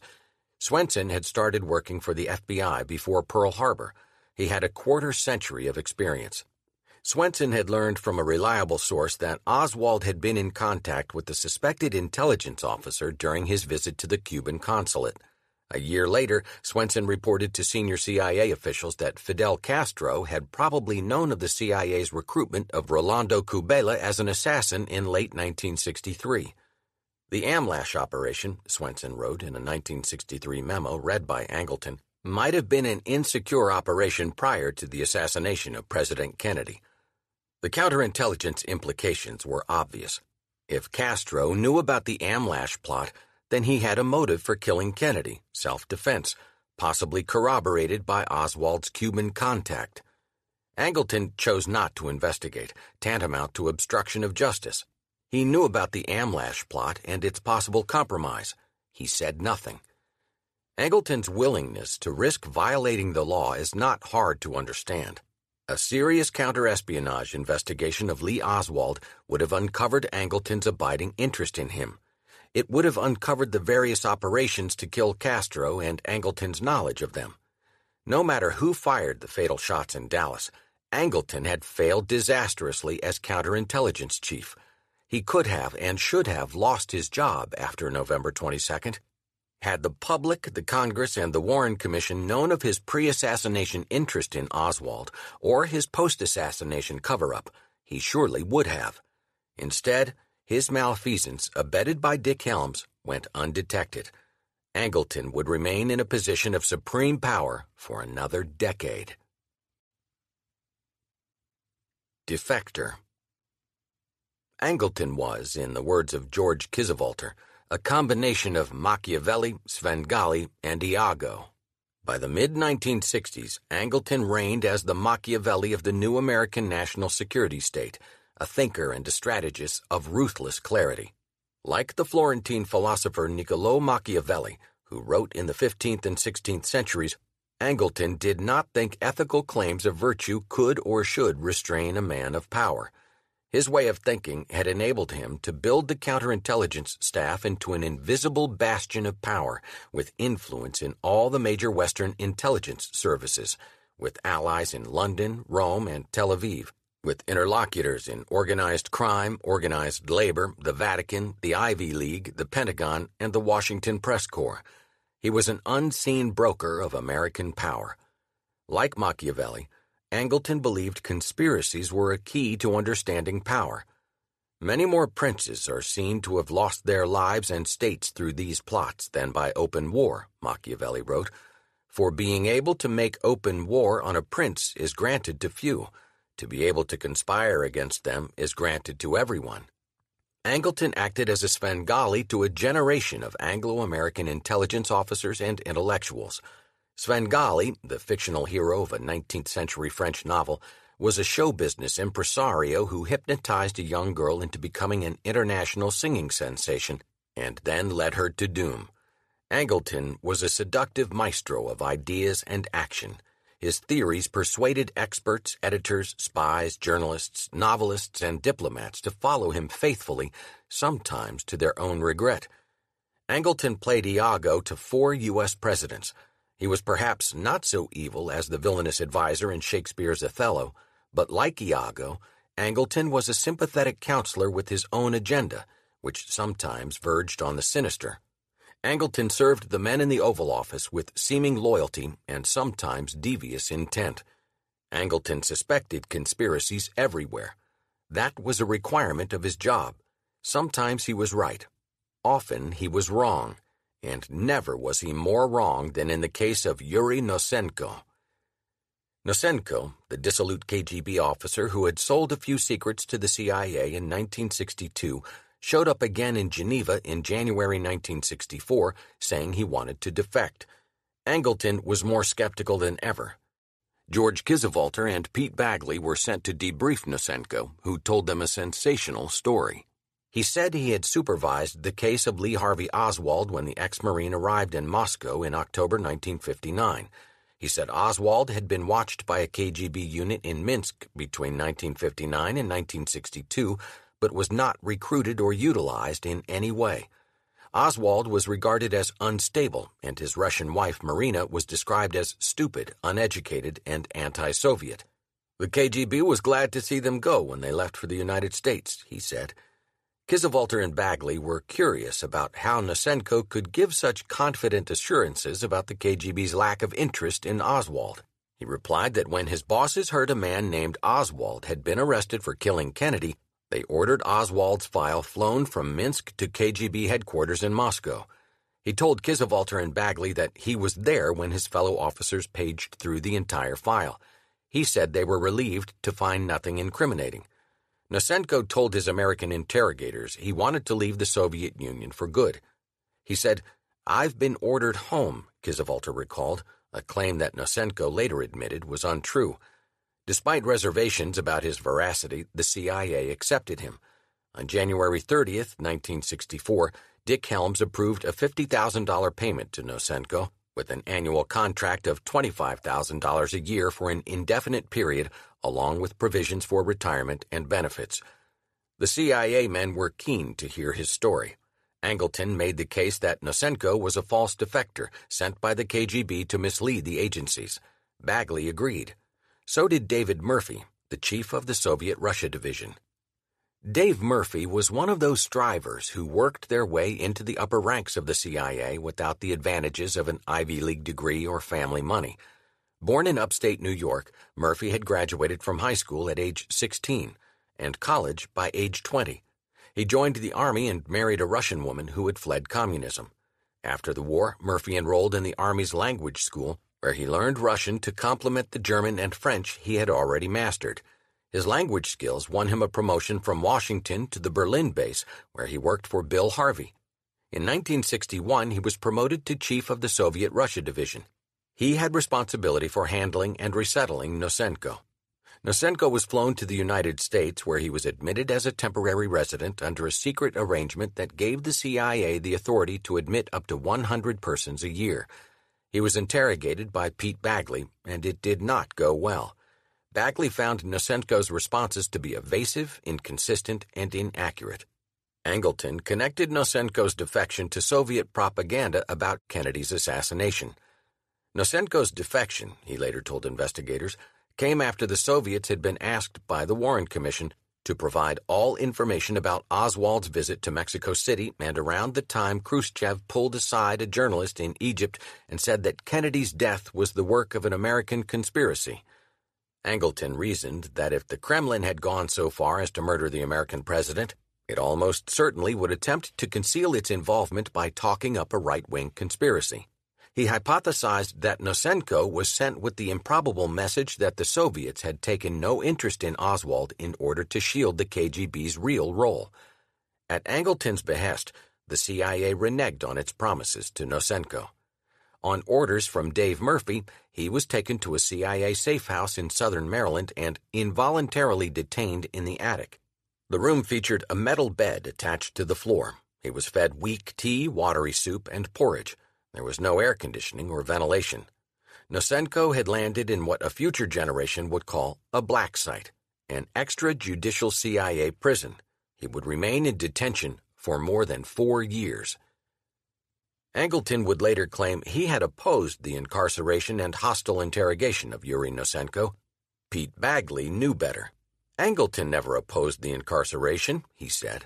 Not only did Angleton support incarceration, he agreed that Nosenko needed to be broken. Time was running out.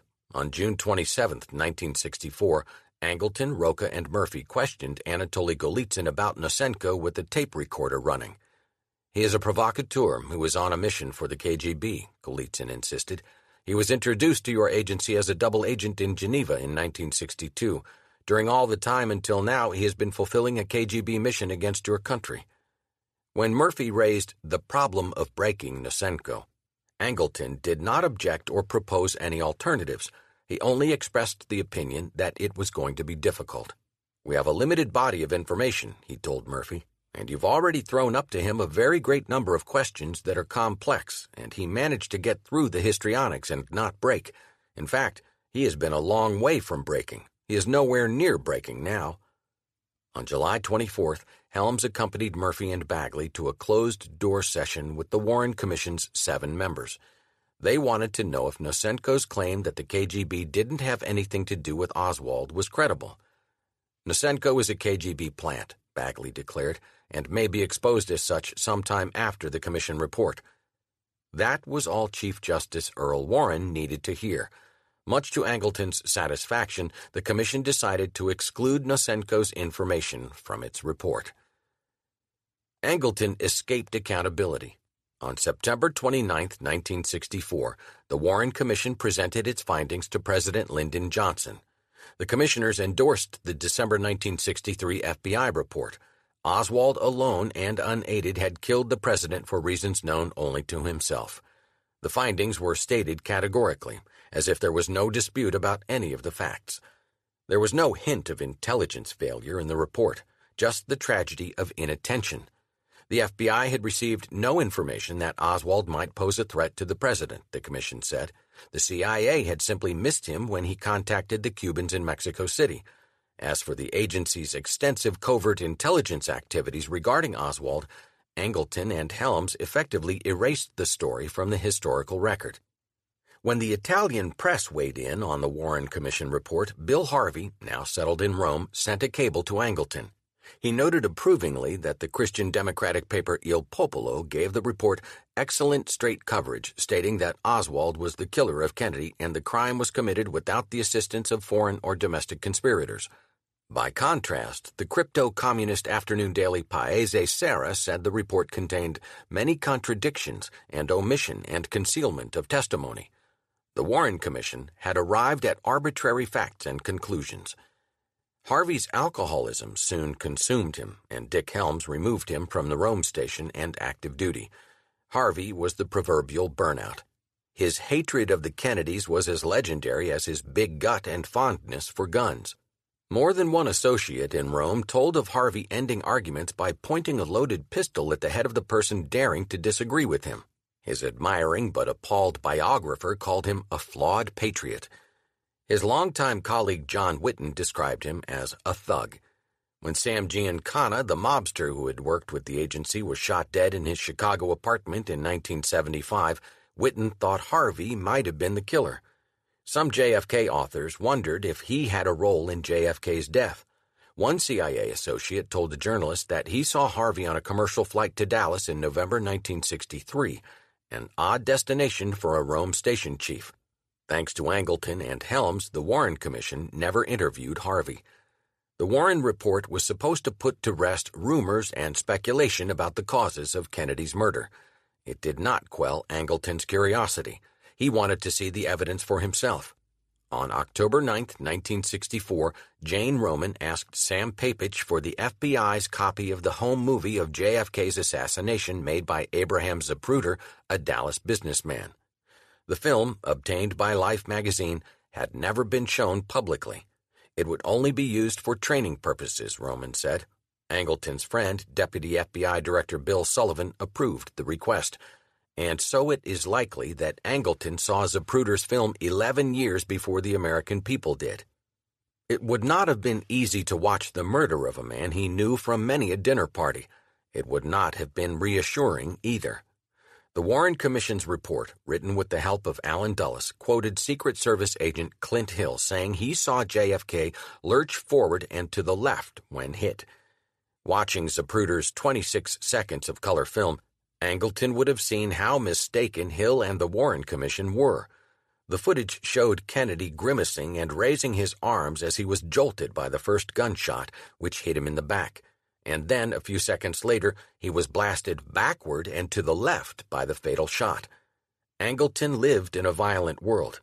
3 days after Jane Roman requested a copy of Zapruder's film, Angleton experienced another murder. His friend Mary Meyer was killed in broad daylight. Mary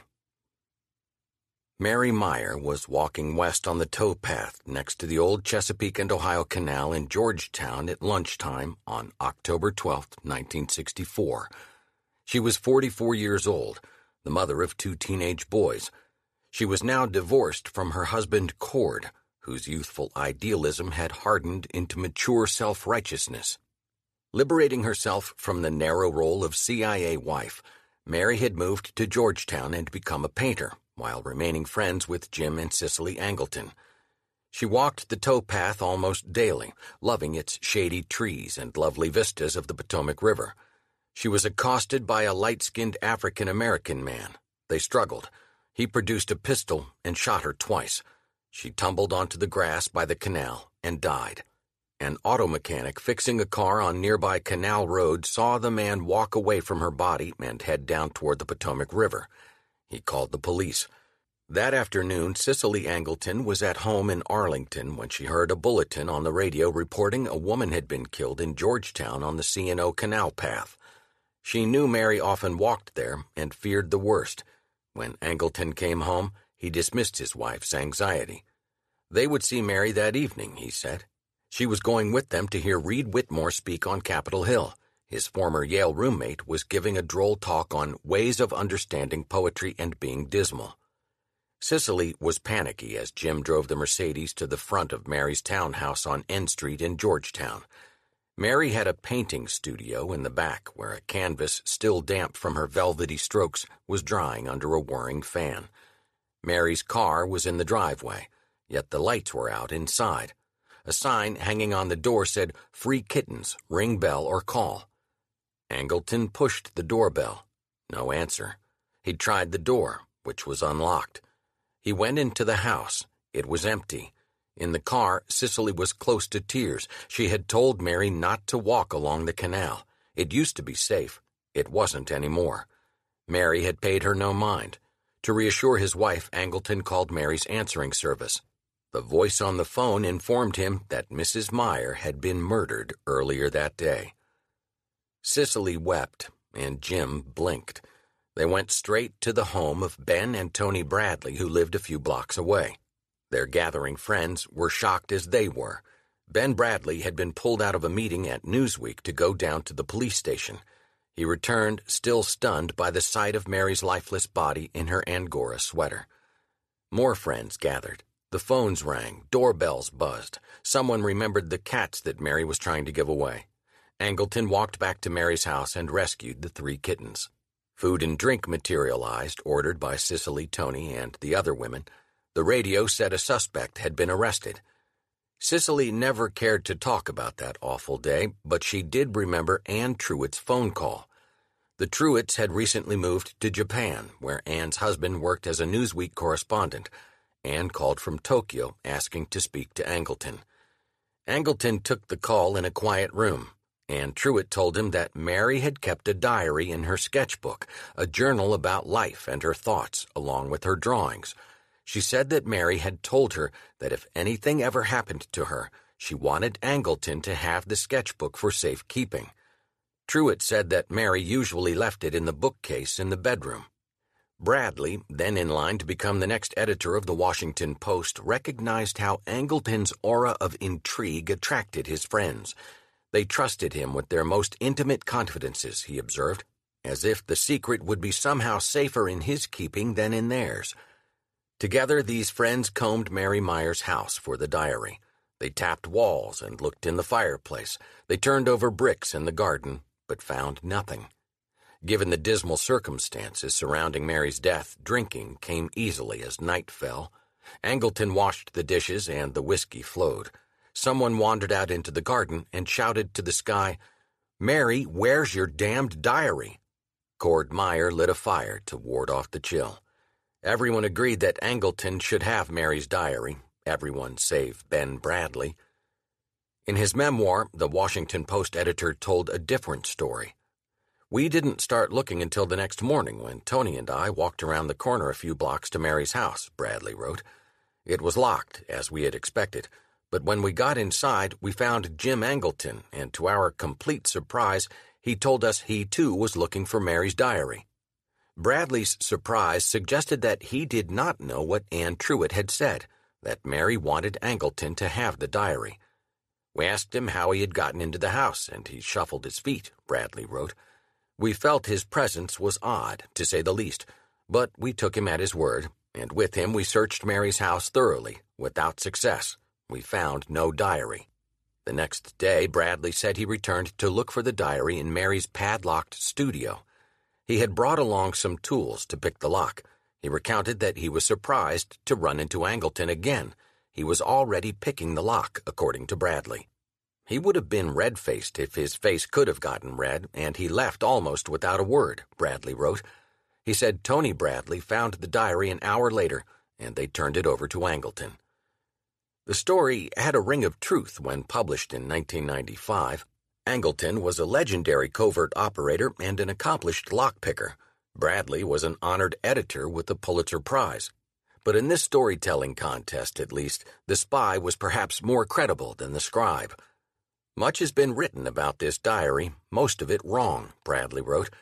Since Bradley took 30 years to publish his account of the search for Mary Myers' diary, more aggressive journalists had beaten him to the story, tainting ever so slightly his reputation as the fearless, crusading leader of the Washington Post's Watergate coverage. Those reporters inevitably made some minor factual errors when they broke the story, but Bradley knew that the story they reported was true in all of its essentials. His sister-in-law Mary Meyer did have an affair with his friend, the president. She did keep a diary that made reference to their relationship, and Bradley did acquiesce in giving it to a top CIA man rather than write anything about it. In his social circle, Angleton was a reassuring figure, a man with a record and reputation that seemed beyond reproach. Perhaps Angleton was furtive in his searching of Mary's home and studio. If so, he was merely engaged in the same task as Bradley, preventing the diary from falling into the wrong hands. Bradley's story was self-serving. In 1964, he didn't think twice about turning Mary's journal over to the CIA. A decade later, he didn't care to admit it, so he wrote an account of the incident that made himself look good, or less bad, by portraying Angleton as a would-be thief. Cicely Angleton had reason to complain to the New York Times. Mary Meyer's diary mattered because she mattered to the man who had been president. During her affair with JFK in 1961 through 1963, Meyer sought to bring her lover the kind of unique experiences he would never encounter in his work or in the embrace of his conventional friends and family. Meyer had become friends with Timothy Leary, a professor at Harvard Medical School with an interest in the uses of LSD. She asked Leary how to take LSD so that she could introduce the drug to her circle in Washington. "I have this friend who's a very important man," she told Leary without mentioning names. "He's impressed by what I've told him about LSD." Meyer later told Leary that she had smoked marijuana and taken LSD with her important friend. The day after the assassination, Meyer called Leary. "He was changing too fast," she said. "They couldn't control him anymore." Mary's use of "they" implied that she thought JFK had been struck down by powerful enemies. "I remember her inability to fathom violence," recalled Carrie Fisher, a male friend who had a crush on her. "It was more than a personal loss for her. I remember saying, here was a punk, Oswald, rejected by all, looking for a golden boy, the one upon whom all riches and power and beauty had been bestowed, as his victim, and she seemed to agree with that."